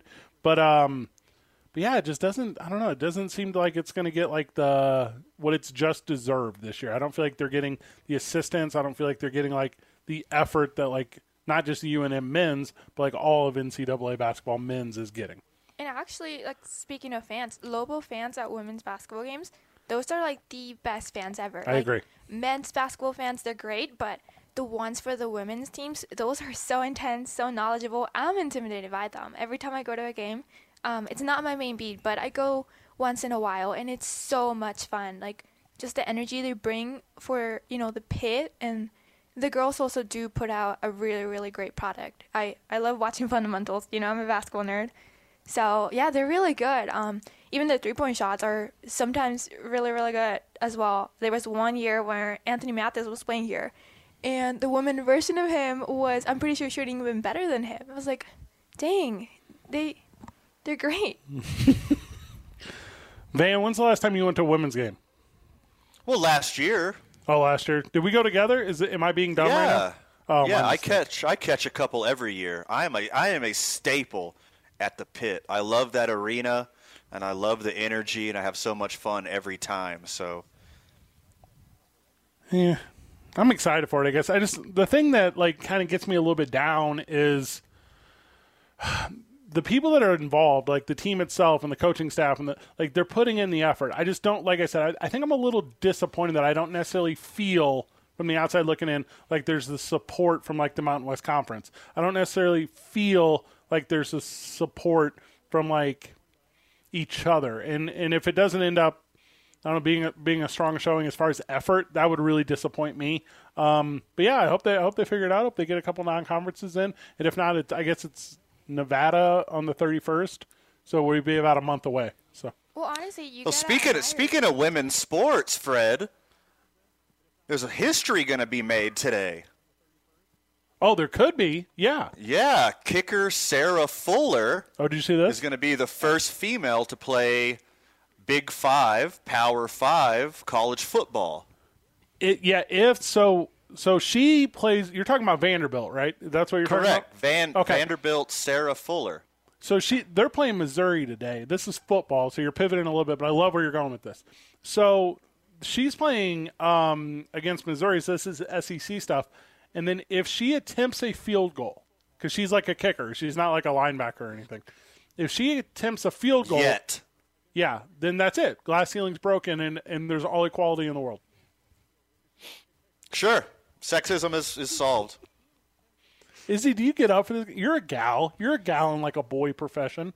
Like, do you get up for this kind of stuff? Like when there's like these big, like momentous, like gender breaking scenarios? Yes, but also I think it's like a weird feeling because you get excited whenever you see, a woman achieve something like that in what is like a men's world. But it's also kind of like, man, why is it like that? Like, why do we have to be so excited when we see one woman there? I feel like there should be so many more women. And even here, honestly, I think I'm like the only like woman like sports reporter here. I don't really see that many other ones here. So it is a little bit odd, and you kind of other women are capable of doing things like that, but you just don't see them. And it's great when you see them, but it's also like sad that they don't get encouraged to do it more. It says here I don't think it's that impressive, because as we all know, in 1991, playing for the Texas State University Fighting Armadillos, a young Lucy Draper was the real first woman to kick a field goal during a game. Okay, I mean that's a deep cut as far as the Texas State Armadillos? Is that what it was? Yes, the Texas State University Fighting Armadillos. Okay, so no. I'm going to go ahead and say no on that. Oh, wait, my bad. That was a 90s comedy called Necessary Roughness. Okay, there we go. I'm getting my fact and fiction mixed up again, Fred. I'm so sorry. Sarah Fuller is Vanderbilt's she's the goalkeeper for the soccer team. So she's an athlete through and through. So I mean I'll tune in on this. This is one I would see. Like I'm from St. Louis. I've seen Mizzou play about 1 million games, but like I don't necessarily tune in anymore because they don't have Drew Lock anymore. But, yeah, give me history every time. I'll watch history. I'm in on that. So ESPN. I'd be remiss not to give a shout-out to Lobo legend Katie Nida, who was a female kicker for the Lobos. Never met her. I don't know anything about that. No, she is the nicest person. I met her at last year. They had this event to introduce Coach Gonzalez and like the rest of the coaching staff. She was there, and I was like, oh my gosh, I've seen her on Twitter. I was like low-key fangirling there. I was like, oh, she's someone cool, and she was the nicest person, super down to earth.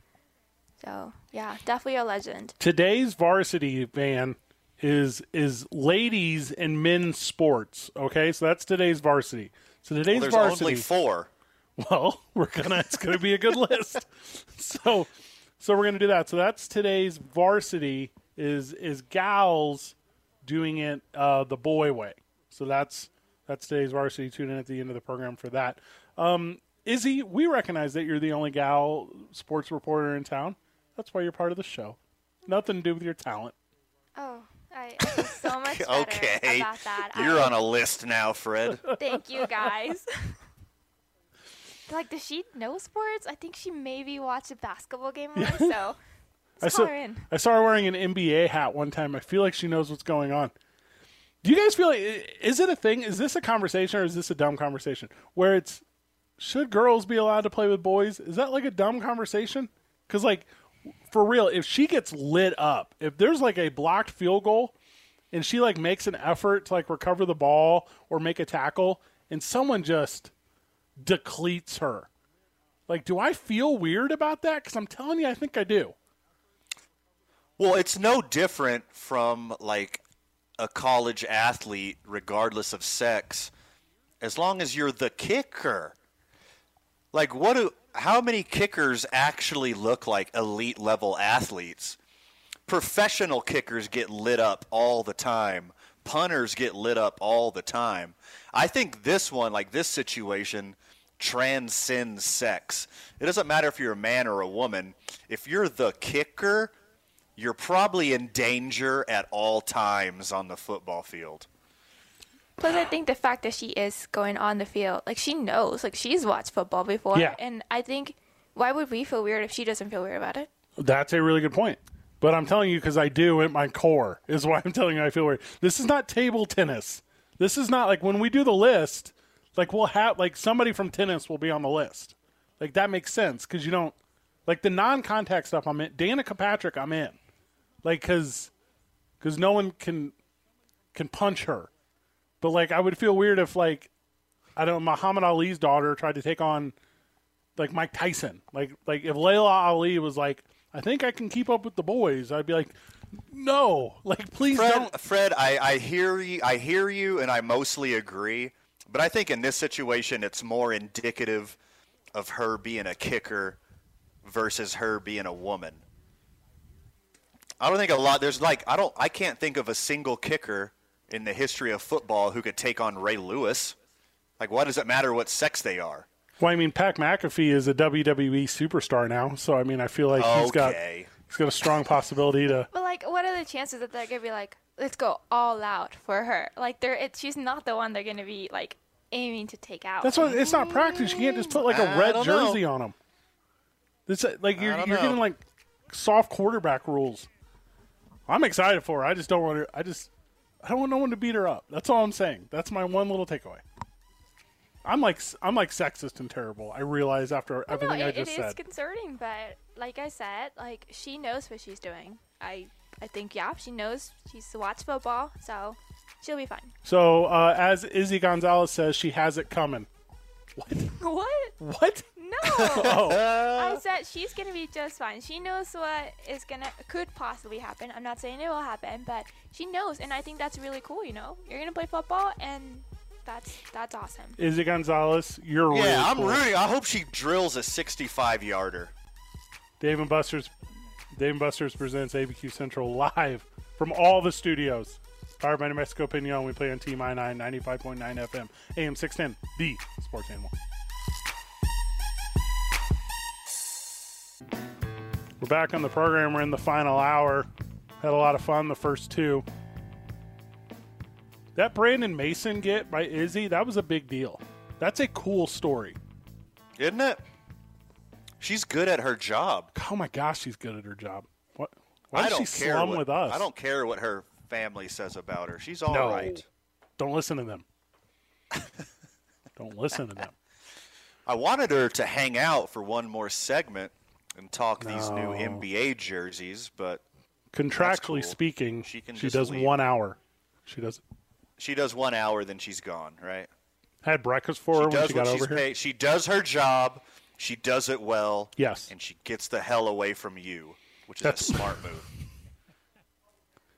She knows what's up. New NBA jerseys, what are you talking about? I didn't see this. Yeah, the new alternative kits are out. What? Yeah. I'm about to. All right, I'm Googling on air. They are fire. No, they're not. Yep. All right, I'm pulling them up. I'm clicking images as we speak. These seem boring. I don't see anything cool. Well, you got to look at the alternative ones. All right, I see them. Yep, they're super cool. These are the coolest things I've ever seen. Atlanta has a shout out to MLK. Get the MLK jerseys. The Bucks one is fire. The Bucks do their jerseys better than anyone. They're so good. Yeah, that's your stuff there, Vital. The Nets, for all of their faults, they have some really sweet 80s throwbacks. So good. I'm a big like logo guy. I've always been like a big Golden State Warrior jersey fan. I like it when you have like don't just give me like your number and your team name on the front. Give me a little something to look at. Oh, dude, and the Charlotte Hornets are going back to the 90s throwbacks. Oh, my God, those are fire. You like that? Oh, I love them. I used to have a Muggsy Bogues Charlotte jersey. I had the starter jacket. You don't like these alternative jerseys, Vital? I like alternative jerseys, what the teams are doing. I just don't like Charlotte's. Oh, okay. Them in particular. Yeah, I mean, I think my Milwaukee Bucks, that looks pretty cool. The Bucks are dope. Chicago's really cool. Utah. San Miami, Antonio. yeah, Utah does it good. Miami always does it good. So the Charlotte one that says Buzz City on the front, that's about as good as it gets. Those are so good. Okay. So at first I was not in on what you were giving me. I was like, this is not good. But now, like after taking it in very briefly, these are all insanely good. Yeah, they're Like, doing there's it right this year. Yeah. City edition, not alternates. Yeah, I'm so City used to edition. baseball calling them like the Sundays. No, They're not this. God, yeah, this is pretty brilliant stuff because it's all these city nicknames. Yeah, that's so good. The Motor City that looks like an oil can. That's so cool. The Valley, which is Phoenix. I know we got a lot of Phoenix fans Yeah, here in the the area. Detroit one's pretty cool. Okay. I got a couple passes, though. I'm going to pass on Oklahoma. I think the Thunder one Memphis is garbage. is super average. That Detroit one you just talked about, Vital, I feel like that one I've seen before. The oil can style. Yeah, New Orleans is really good too. Okay. All right, do me a favor, listener. Call the program, 505-246-0610. Give me your credit card number because I need all of the city editions. I'm not like a Jersey guy proper, but I'm like a Jersey guy. Dude, Phoenix is good too.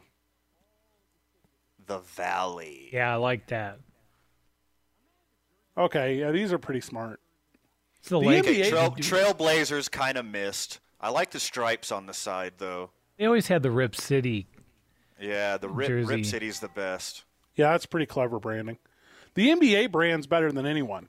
And it's not close. It's not even close. It's not fair, Yeah. I would even say. They started doing it right when David Stern gave up on the suit thing.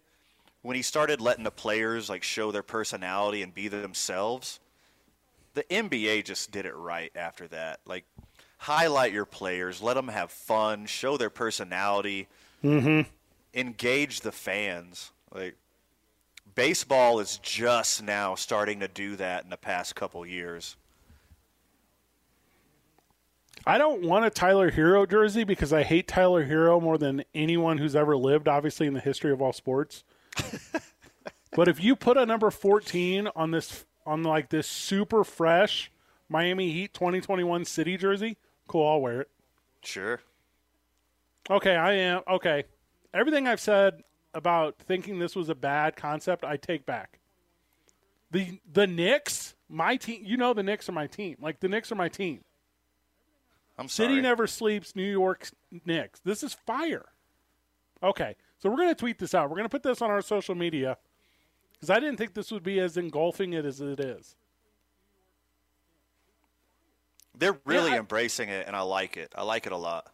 Well, I like the embrace of color too because I feel like marketing wise and logo wise, there's been such a like movement towards like minimal looks, and that this is not it. This is like all colors, all flavors. Like put this thing under black light. It's loud. But, yeah, but it's likable. That's the thing. And I love it that like everybody went like bright and flashy and huge personality, except for the Celtics. Lakers. Oh. No. And the Celtics, it just says Boston Celtics in their original font, and it's the white on green, and it's supposed to look like their banners that are hanging. So it's an homage to their championship rafter banners. And I thought that was pretty smart too, but it's nowhere close to being as cool as any of these teams. The Laker one is boring too. It's just white and blue. That's like throwback to Minnesota Lakers. It's the Minneapolis Laker look. Yeah, the Minneapolis. Yeah, which I think get rid of that. No, and I love George Mikan. Just kidding. No one's ever said that. It's just that was World War II. They were there. I mean, they've been in L.A. for years. Not one single lake in Los Angeles. Better than the Oakland jerseys is what Seth Curry wore on the golf course yesterday. Did you watch any of this on TNT? I did not. I missed that. Oh, my gosh. It was so good. So it was Seth Curry and Peyton Manning, okay? So they're a twosome playing against It was like a charity fundraiser playing against Charles Barkley and Phil Mickelson, the lefty. Oh, I already know who won. Well, of course. It was Phil Mickelson and Charles Barkley, because you didn't know this. Charles Barkley spent all of COVID fixing his swing. Oh, did he now? He like Charles Barkley has a legit approach now. I'm not joking. Like, there's no hitch. There's no one-handy boy. There's no – like, he would just go out there and cut jokes, for whatever, and you would be like, oh, this is really entertaining. I'm super in. He's now also talented at golf. Like, that's dangerous. And as far as personalities go, those are 4 of the best. Like, not just in sports, just period. Like, so this thing was hilarious. Vital, I bet you didn't get – oh, go ahead, I man. love how Peyton Manning grew a personality. Like, Charles Barkley always had one. Peyton Manning used to be like this humdrum, boring, vanilla dude, and over time, like he's pretty funny. He is hilarious, and he's so much fun. And he's one of the boys. Like, on the thing last night, I'm watching it, and like, Chuck is just ripping into him. The whole, like, they can't be at a tee box without Chuck just, like, poking a joke. And I'm like, this is what the course is. This is hanging out with the boys. Hey, Peyton, man, you're a knucklehead, man. You can't lean over sideways or your big old head make you fall down, man. You better be careful when you're swinging that club, man. You're going to fall over, your head tilt to the side, man. Exit stage left. He's asking, is Cooper a better golfer too? Because that's always the joke, right? Like, Cooper is better than Peyton and everything. It was really I don't know if TNT's going to reshow it this weekend, or it was just really clever and funny, and they raised a bunch of money. I don't have the charity in front of me or what it was for, but that kind of stuff I love. Like, I love those, like, and they had like I don't really know how the technology works, but they're all wearing like an AirPod, right? So you're catching everything they're saying. Nice. So it wasn't even like, oh, hey, we know the microphone's here, let's drop our best joke. This was just like boys being boys. And it was, man, that sucks. I can't believe I missed out on this. This looks like a good old time. This one flew under my radar. Yeah, I didn't know it was up until it was up. And then I got like one of those, like, I follow TNT because I'm a big All Elite Wrestling fan. And they were like, oh, we'll target this guy for golf because he likes pro wrestling. And they were right. Like, I love this thing. This is that insight we were talking about. Do you remember, oh gosh, and we're going to talk about baseball after the break, but do you remember whenever we were talking about, like, what could be done during, like, this weird season to, like, really spark interest with COVID and the playoffs? And we were like, just put microphones on everyone. Like, sure. That's what this is. Like, I've been saying that for years. Do you think it's, like, a difference with exhibition versus, like, competitive, though? Because in exhibition, like, you expect, like, the hoop and the holla and the I don't what I want to say, like, the production of it, the fun. But, like, in competition, that's a different audio clip. Like, in competition, that's, like, not safe for life. Totally. Yeah, this okay.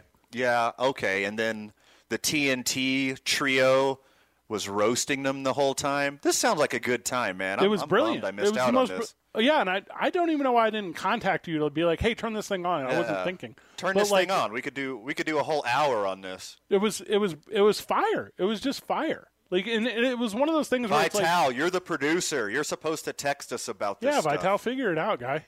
Had no idea. I had no idea they were getting together, especially during the holiday. That's the part that was a little. I don't know when it was recorded. I would assume it was live. I guess I don't really know that. But they picked the right guys. You know what I mean? Yeah, they did. Yeah, Chuck is funny because him and Shaq go at it, but Chuck's always got to go after somebody. Sure. Well, that's right up his alley. And then, Manning, I think he's funny. I think all these dudes. Oh man, Steph, that shot was terrible, Steph. What's your brother doing today, man?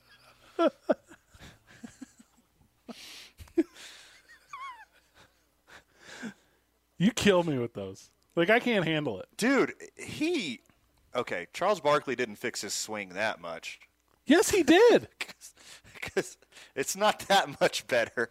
He can hit it. I think it works for him, but he's been a bad golfer for a long time. It's on the fairway, isn't it? Isn't it on the fairway? 505-246-0610. Who has a worse golf swing than Charles Barkley? They gave him Phil Mickelson to turn his water into wine, okay? Charles Barkley pours wine now.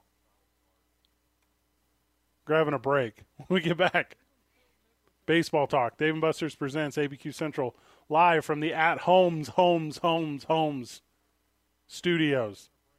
Powered by New Mexico Pinon. We play on Team I-9, 95.9 FM, AM 610, the sports animal. We're back and we're talking baseball. It's round ball, Van. We're talking baseball. Oh, you talking about my favorite? Talking about your favorite.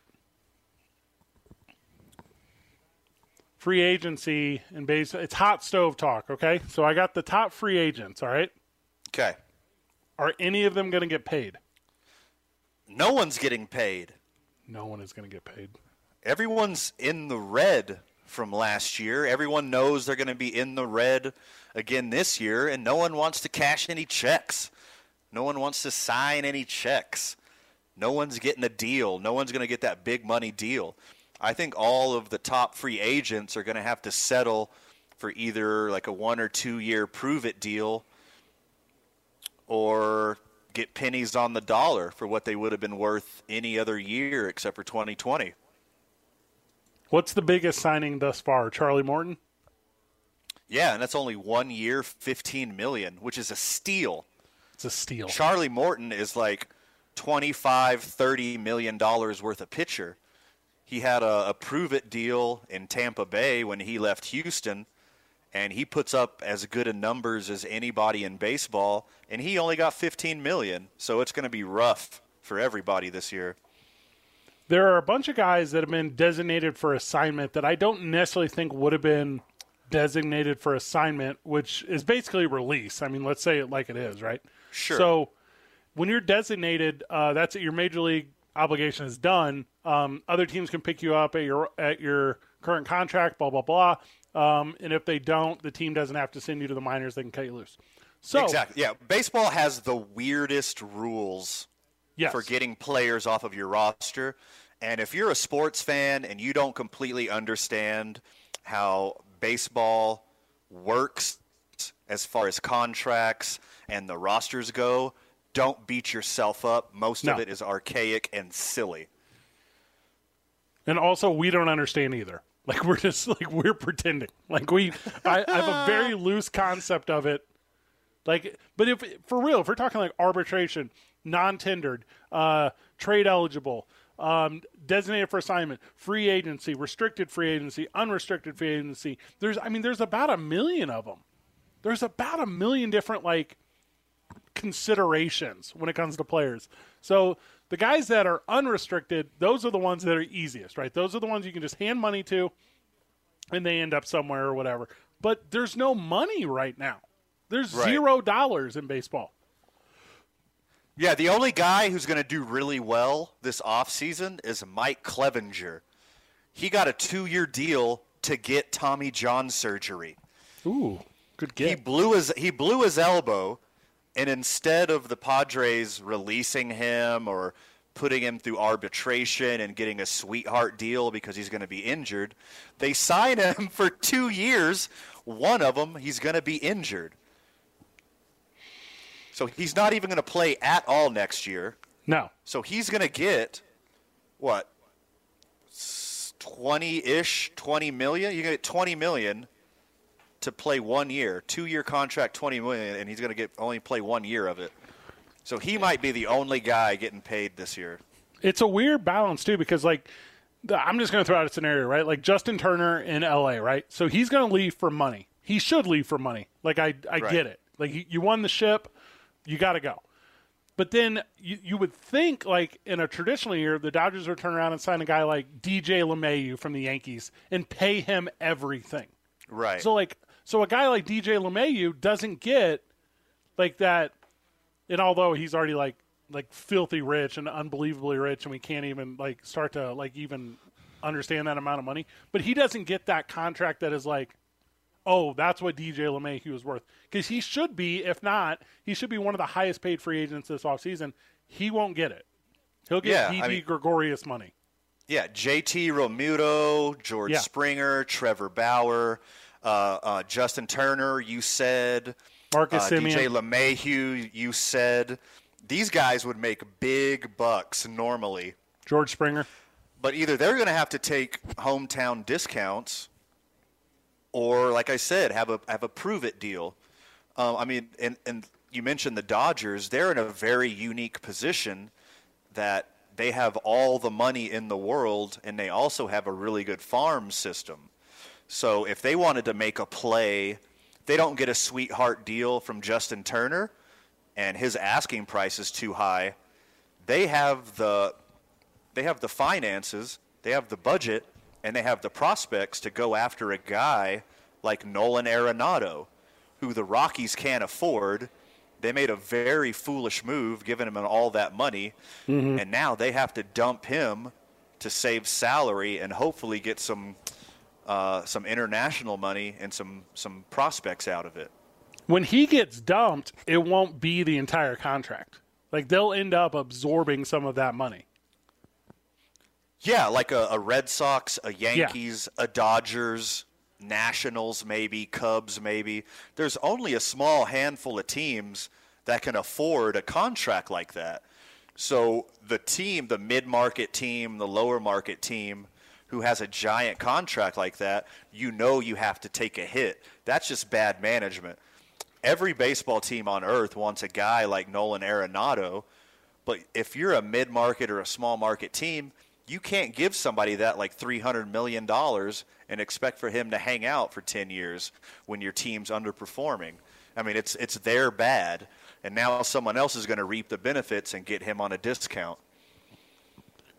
Always in the mix is my hometown team, the St. Louis Cardinals, like every year when this Nolan Arenado conversation comes up.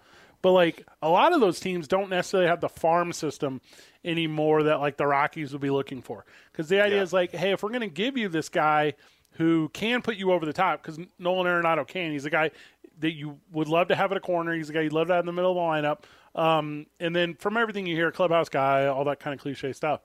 But if we're going to absorb – if I'm the Colorado Rockies and I'm going to absorb, like, part of that salary, then – I'm going to need a lot back. Like, I'm going to need more.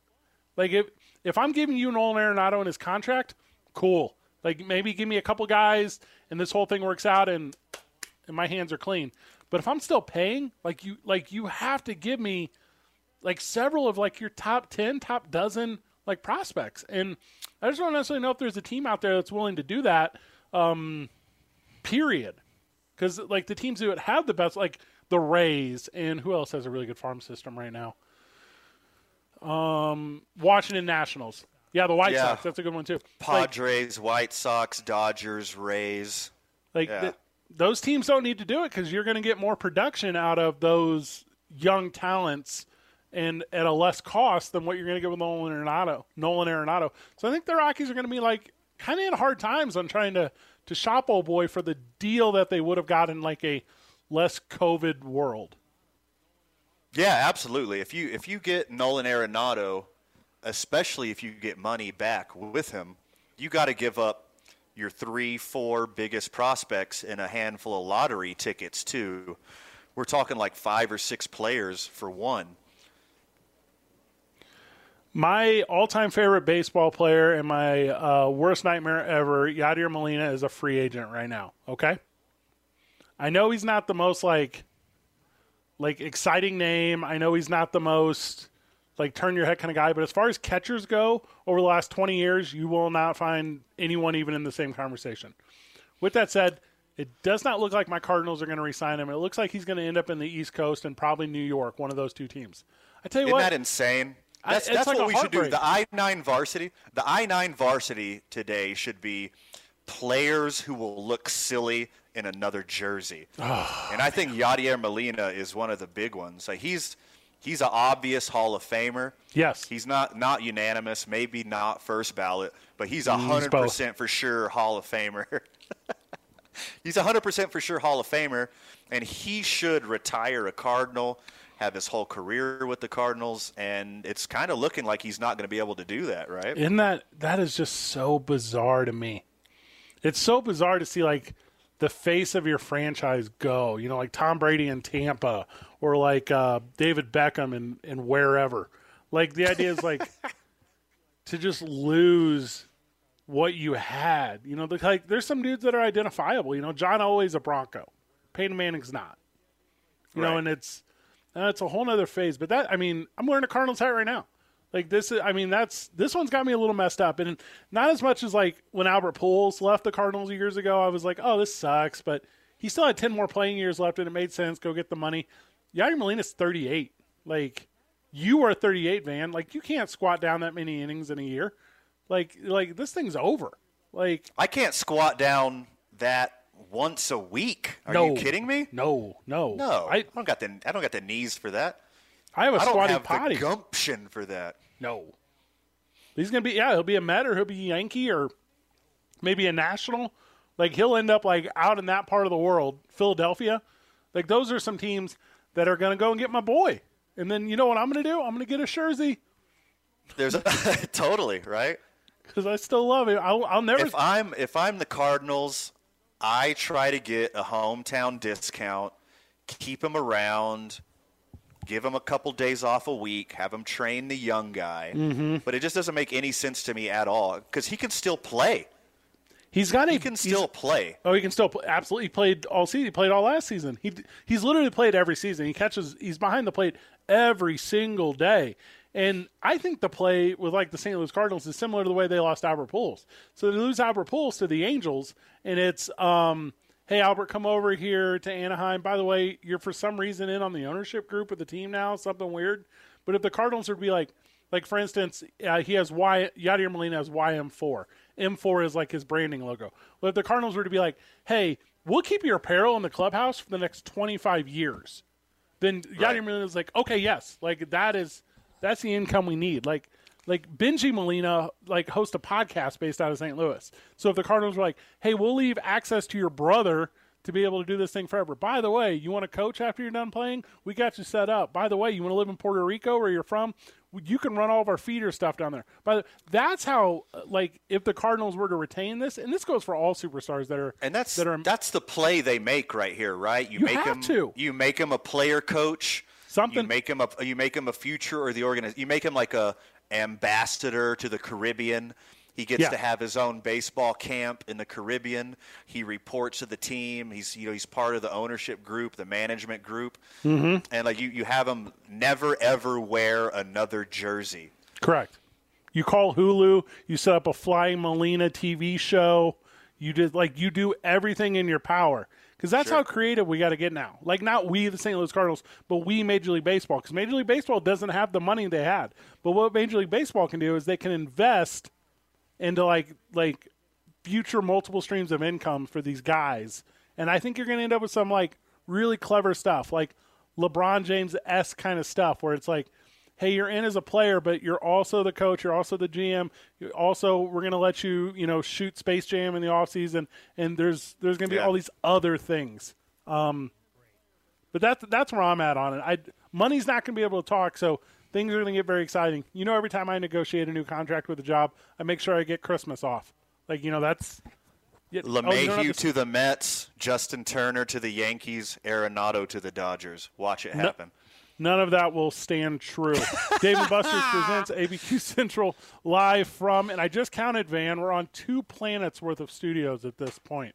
Powered by New Mexico Pinon Coffee. We play on Team I-9, 95.9 FM, AM 610, the sports animal. I got breaking college football news here, Van. Uh-oh. You ready? Hit me with it. Virginia, Cavaliers, Florida State Seminoles, they canceled. Florida State canceled another one? Yep. Postponed amid That's 5 for them. Coronavirus issues. I don't blame them. They're pretty bad now. Should have never started the season. What a waste. What a waste. Vital, that's how I feel. That's how I feel. Women's basketball got canceled too. The Florida State. I mean, if you stop, don't start, but if you got to stop and then start again and stop and start again, like we're seeing here with the top Power 5 conferences, what is it worth? I don't know if you know this, Vital, but a lot of these kids playing football, they're college students. Yes. They have to show up and go to class. They're not just sitting around in the bubble waiting to play football. I mean, that's why you get to go to college for free, right? You play football. These guys got to go to class. They got to go to Zoom meetings online. They got to study. You can't just keep turning them on and off and have them hanging at the plane hangar all the time. Like, let these kids have a life. You call it the plane hangar. The NFL. Tarmac. They can't sit on the tarmac. The NFL is fully aware that no one adheres to social distancing and COVID-19 rules in respect to Thanksgiving. So they've told all teams to close in-person activities Monday and Tuesday at their facilities unless you play Monday or Tuesday, because I guess the Ravens and the Steelers are going to play Tuesday now. So, ye of little faith is the NFL. Sure. Like, close it down. Like, what? What? I watched, I haven't gotten all the way through it because life happens. But Hard Knocks this year, the two LA teams, did you catch all of that? I didn't watch it. No, I need to turn it off. Watch it? It started off really good. It's one of my favorite seasons so far. Oh, okay. I'll check it out. They took COVID super seriously at first. Like, and if they would have kept that kind of rigor the whole time, I think they would have done pretty well.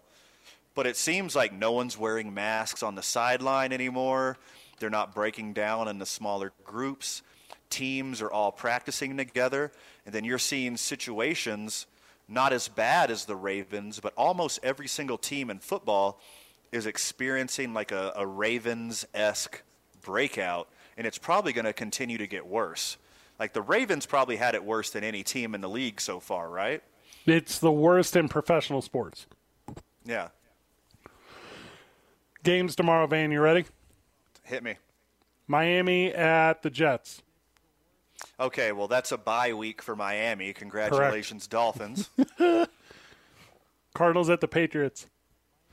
Cardinals are way better than people give them credit for. They're Kyle Murray exciting. is. They're fun to watch. Yeah. If the Cardinals were in any other division in football, they might be the best team in football. Cardinals, easily.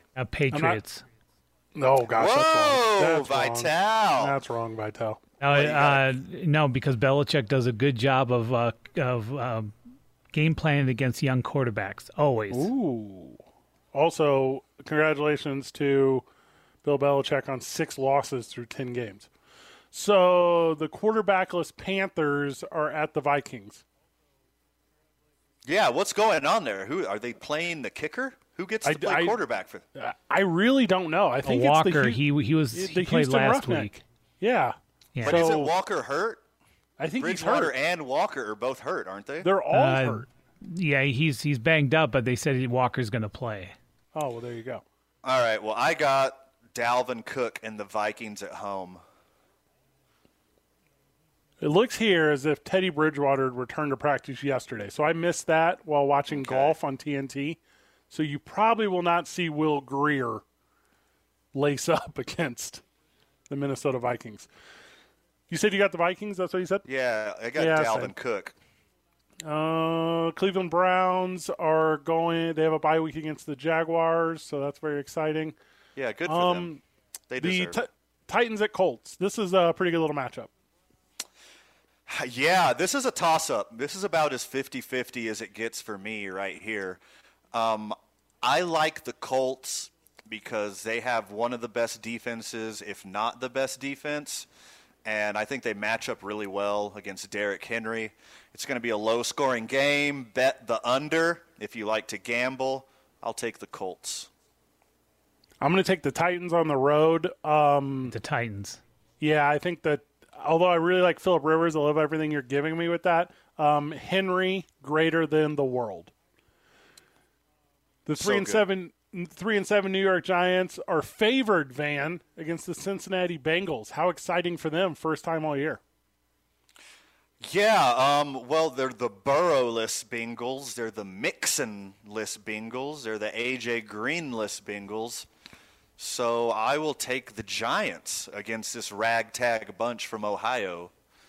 Giants are playing better, and they have a shot at the division, which is really crazy. Daniel Jones is legit good. If they can wrap a good team around him, they might do something. Need some running back help. The San Diego Chargers will lose to the Buffalo Bills. True or false? That is very true. You know I'm a big Bills guy. You know I'm a big Josh Allen guy. If the Chiefs falter, I got the Bills in the Super Bowl. But Bills this week for sure. I got the Chargers. They got to win one of these close games. Ooh-wee. It'll be cold in New York. I don't like San Diego in the cold. The Las Vegas Raiders are going to Atlanta. I know Atlanta's got 3 wins, and I'm surprised about all 3 of them. I got the Raiders on the road. Yeah, I got the Raiders winning easy. The Falcons, I don't know what happened to that skill group. They're having a really down year. They weren't too great last year either, but I expected more out of them this year. I think it's going to be an easy win for the Raiders. Raiders 4-1 on the road this year. It's pretty good. Vital in an NFC West matchup. The 49ers are at the Rams. I think I'm going to take the Rams at home, but if you said 49ers, it'd be hard for me to argue. I like the Rams defense. Yeah, I got the Rams as well. Maybe if it was a couple weeks from now and the 49ers were at full strength, I might say Niners, but I got Rams. New Orleans Saints are going to beat up on the Denver Broncos in Denver. I am a Taysom Hill mark. Broncos won 2 in a row. The defense is playing a lot better. I like Denver. Yeah, I like Denver to beat the spread, not to win the game. So if you're a betting man, take Broncos in the points. Saints win in a squeaker. Be done with all your leftovers by 2:25 because that's when the Chiefs will be at the Buccaneers, and that's my game of the week. Tom Brady over the Chiefs, true or false? Super false. Tom Brady couldn't hit the broadside of a barn the last few weeks. All he has is dump-offs to his running backs and little dinkers to Rob Gronkowski. If Tom Brady starts playing like Tom Brady, who knows? The sky's the limit for the Bucs. But I see another easy win for the Chiefs. Tampa Bay is inconsistent. I like the Chiefs. When we get back from the break, Sunday night, Monday night, Tuesday night football, and today's I-9 varsity, that's women in sports. Well, boy sports. I'll define it when we get back. Dave & Buster's presents ABQ Central live from the studios. Powered by New Mexico Pinion Coffee. We play on Team I-9, 95.9 FM, AM 610, the Sports Animal.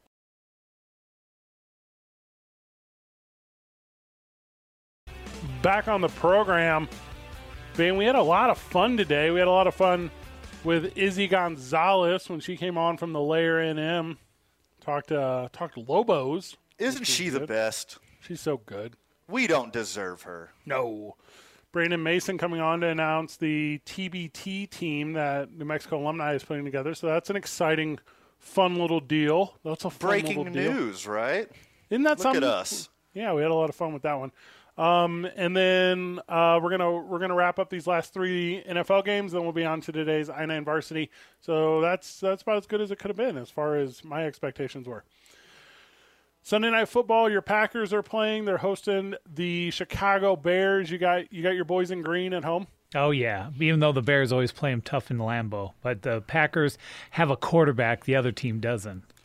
Yeah, the Bears always overperform against the Packers, but just like Vital said, they don't have anyone to play quarterback for them. They unfortunately have Mitch Trubisky and Nick Foles on the roster, and I don't think either one of those guys are going to show up. Packers easy.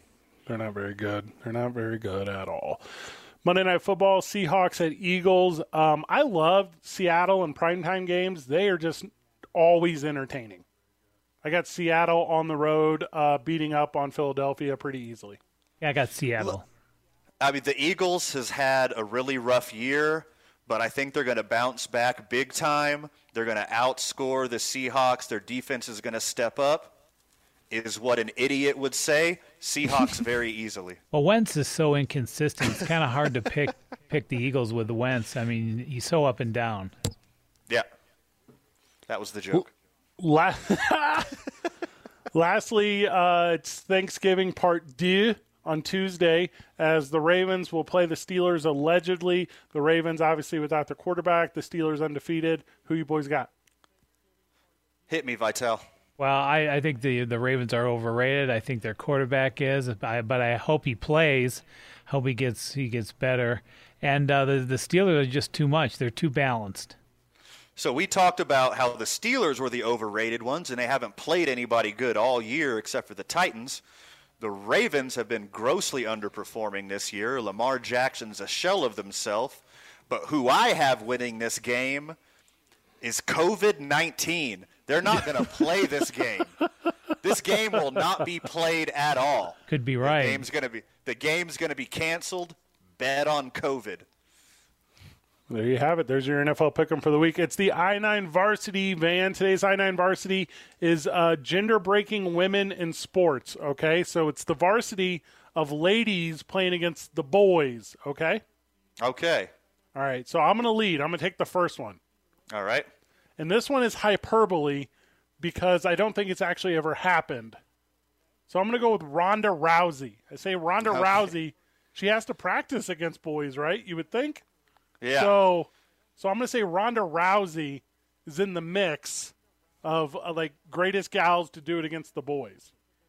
Okay. Well, I didn't prepare very well for this. Okay. And I have some stipulations here. Yes. Because I think every sport is a woman's sport. Okay. I mean, we used a female kicker in football as the example for this I-9 varsity. So I think women can compete with men at any sport if they're an upper echelon athlete. Okay. But it just so happens that we were using football as an example, and a lot of women would die if they stepped onto a football field. I would die. Yes, Fred, you would die. You're 6.5 feet tall, and you would die yes, on a I'm football a target. field. I'm a target. So I honestly, for the first time in the history of the ABQ Central I-9 varsity, don't have a good answer. Ooh. Because I consider women equal in just about every area except for NFL football. So I don't have an answer. Okay. Well, then I'm going to take you down a journey with me because I have some, okay? Okay. So I'm going to take you back 6 years to when Monet Davis was running through the Little League World Series, and she was just striking out every kid that she saw. She can hang. She hangs. Okay. Okay. And in that spirit, I'll go with Danica Patrick. Yes, Danica Patrick. She could hang with the boys. Billie Jean King. Okay. Very good. Billie Jean King. That was my choice. Yeah, that's the classic like battle of the sexes. Like that's a big one. If we're talking about didn't really jump into the men's league, but Cheryl Miller. Yeah, Cheryl Miller's on the Reggie list. Miller is the best basketball player in her family and dominates Reggie one-on-one. So Cheryl Miller. Oh yes, Cheryl Miller, 100%. Jenny Finch could strike me out, but she doesn't throw a baseball. Personal friend of mine in real life. She struck out Albert Pujols, right? Yes, that is correct. Yeah. It was super sweet. My personal friend in real life, Lindsay Eversmeyer, was the first woman to play major indoor arena soccer. I've done a lot of radio with her, so she's just a person I'd like to mention because she was the first woman to break that barrier. Linda Cohn, Sports Center announcer, who I've fallen asleep to multiple times, like for thousands of nights in my life. Yeah, she's a goalie. She plays with the boys in hockey. I got my number one here, though. Are you ready, Van? Hit me with it. China. Okay. So China, in my opinion, is the greatest female athlete to play with the boys. That's my answer. All right, I got an honorable mention. All right, Babe Didrikson Zaharias. Who? Babe Didrikson Zaharias. He's a track and field star, decorated Olympian. She was putting up numbers that were just as good as men in her day. Okay, I'll buy that. I mean, I don't know the story, but I'll buy that. China. Isn't you always have to sprinkle in wrestling. You don't feel like China could hang? I mean, she was the Intercontinental Champion. Not only would she hang, she would murder me in a matter of seconds. Yes. That's not what I'm saying. And like proud feminist, like sex symbol, like first woman in the Royal Rumble. Like, do you want me to keep running the list here? Like King of the Ring tournament, like star of multiple adult films, like pioneer. Like she was a pioneer. She was in adult films? You guys aren't buying that? You don't just work the Google, boys. I promise you it's there. Hey, isn't there like a generation of like young like Japanese baseball pitcher, like gal, like only throwing knuckleballs because of that? Who's the name of the guy, Van, that played for the Red Sox? Oh shoot. Who's the guy that had the Spyro ball or whatever? You know what I'm talking about. Gyro ball. Daisuke Matsuzaka. Yeah, so there's now like 10 years later, or however long it's been, 15 years later, there's like a whole generation of like young gals in Japan that throw, if you haven't looked into this, look into this. It's a real thing, where they just throw like these junk knucklers, like Necro style, and just eat people up. But none of them are Billie Jean King. She's the one. So, or China. China's the one. You're not buying it. You're not buying it at all. We had a good program today. Vital, you did so good. I know it's on the mic with Mike Adams and Micah Frankel after this. Obviously, we're breaking down UFC and everything in the MMA world. Any final words, man, before we go? Too much for the time allotted, my friend. Vital, you did so good today. Miss you guys in studio. Have a good weekend. Good job, everyone. GG. See you next week, Burke, and Arizona, and the world.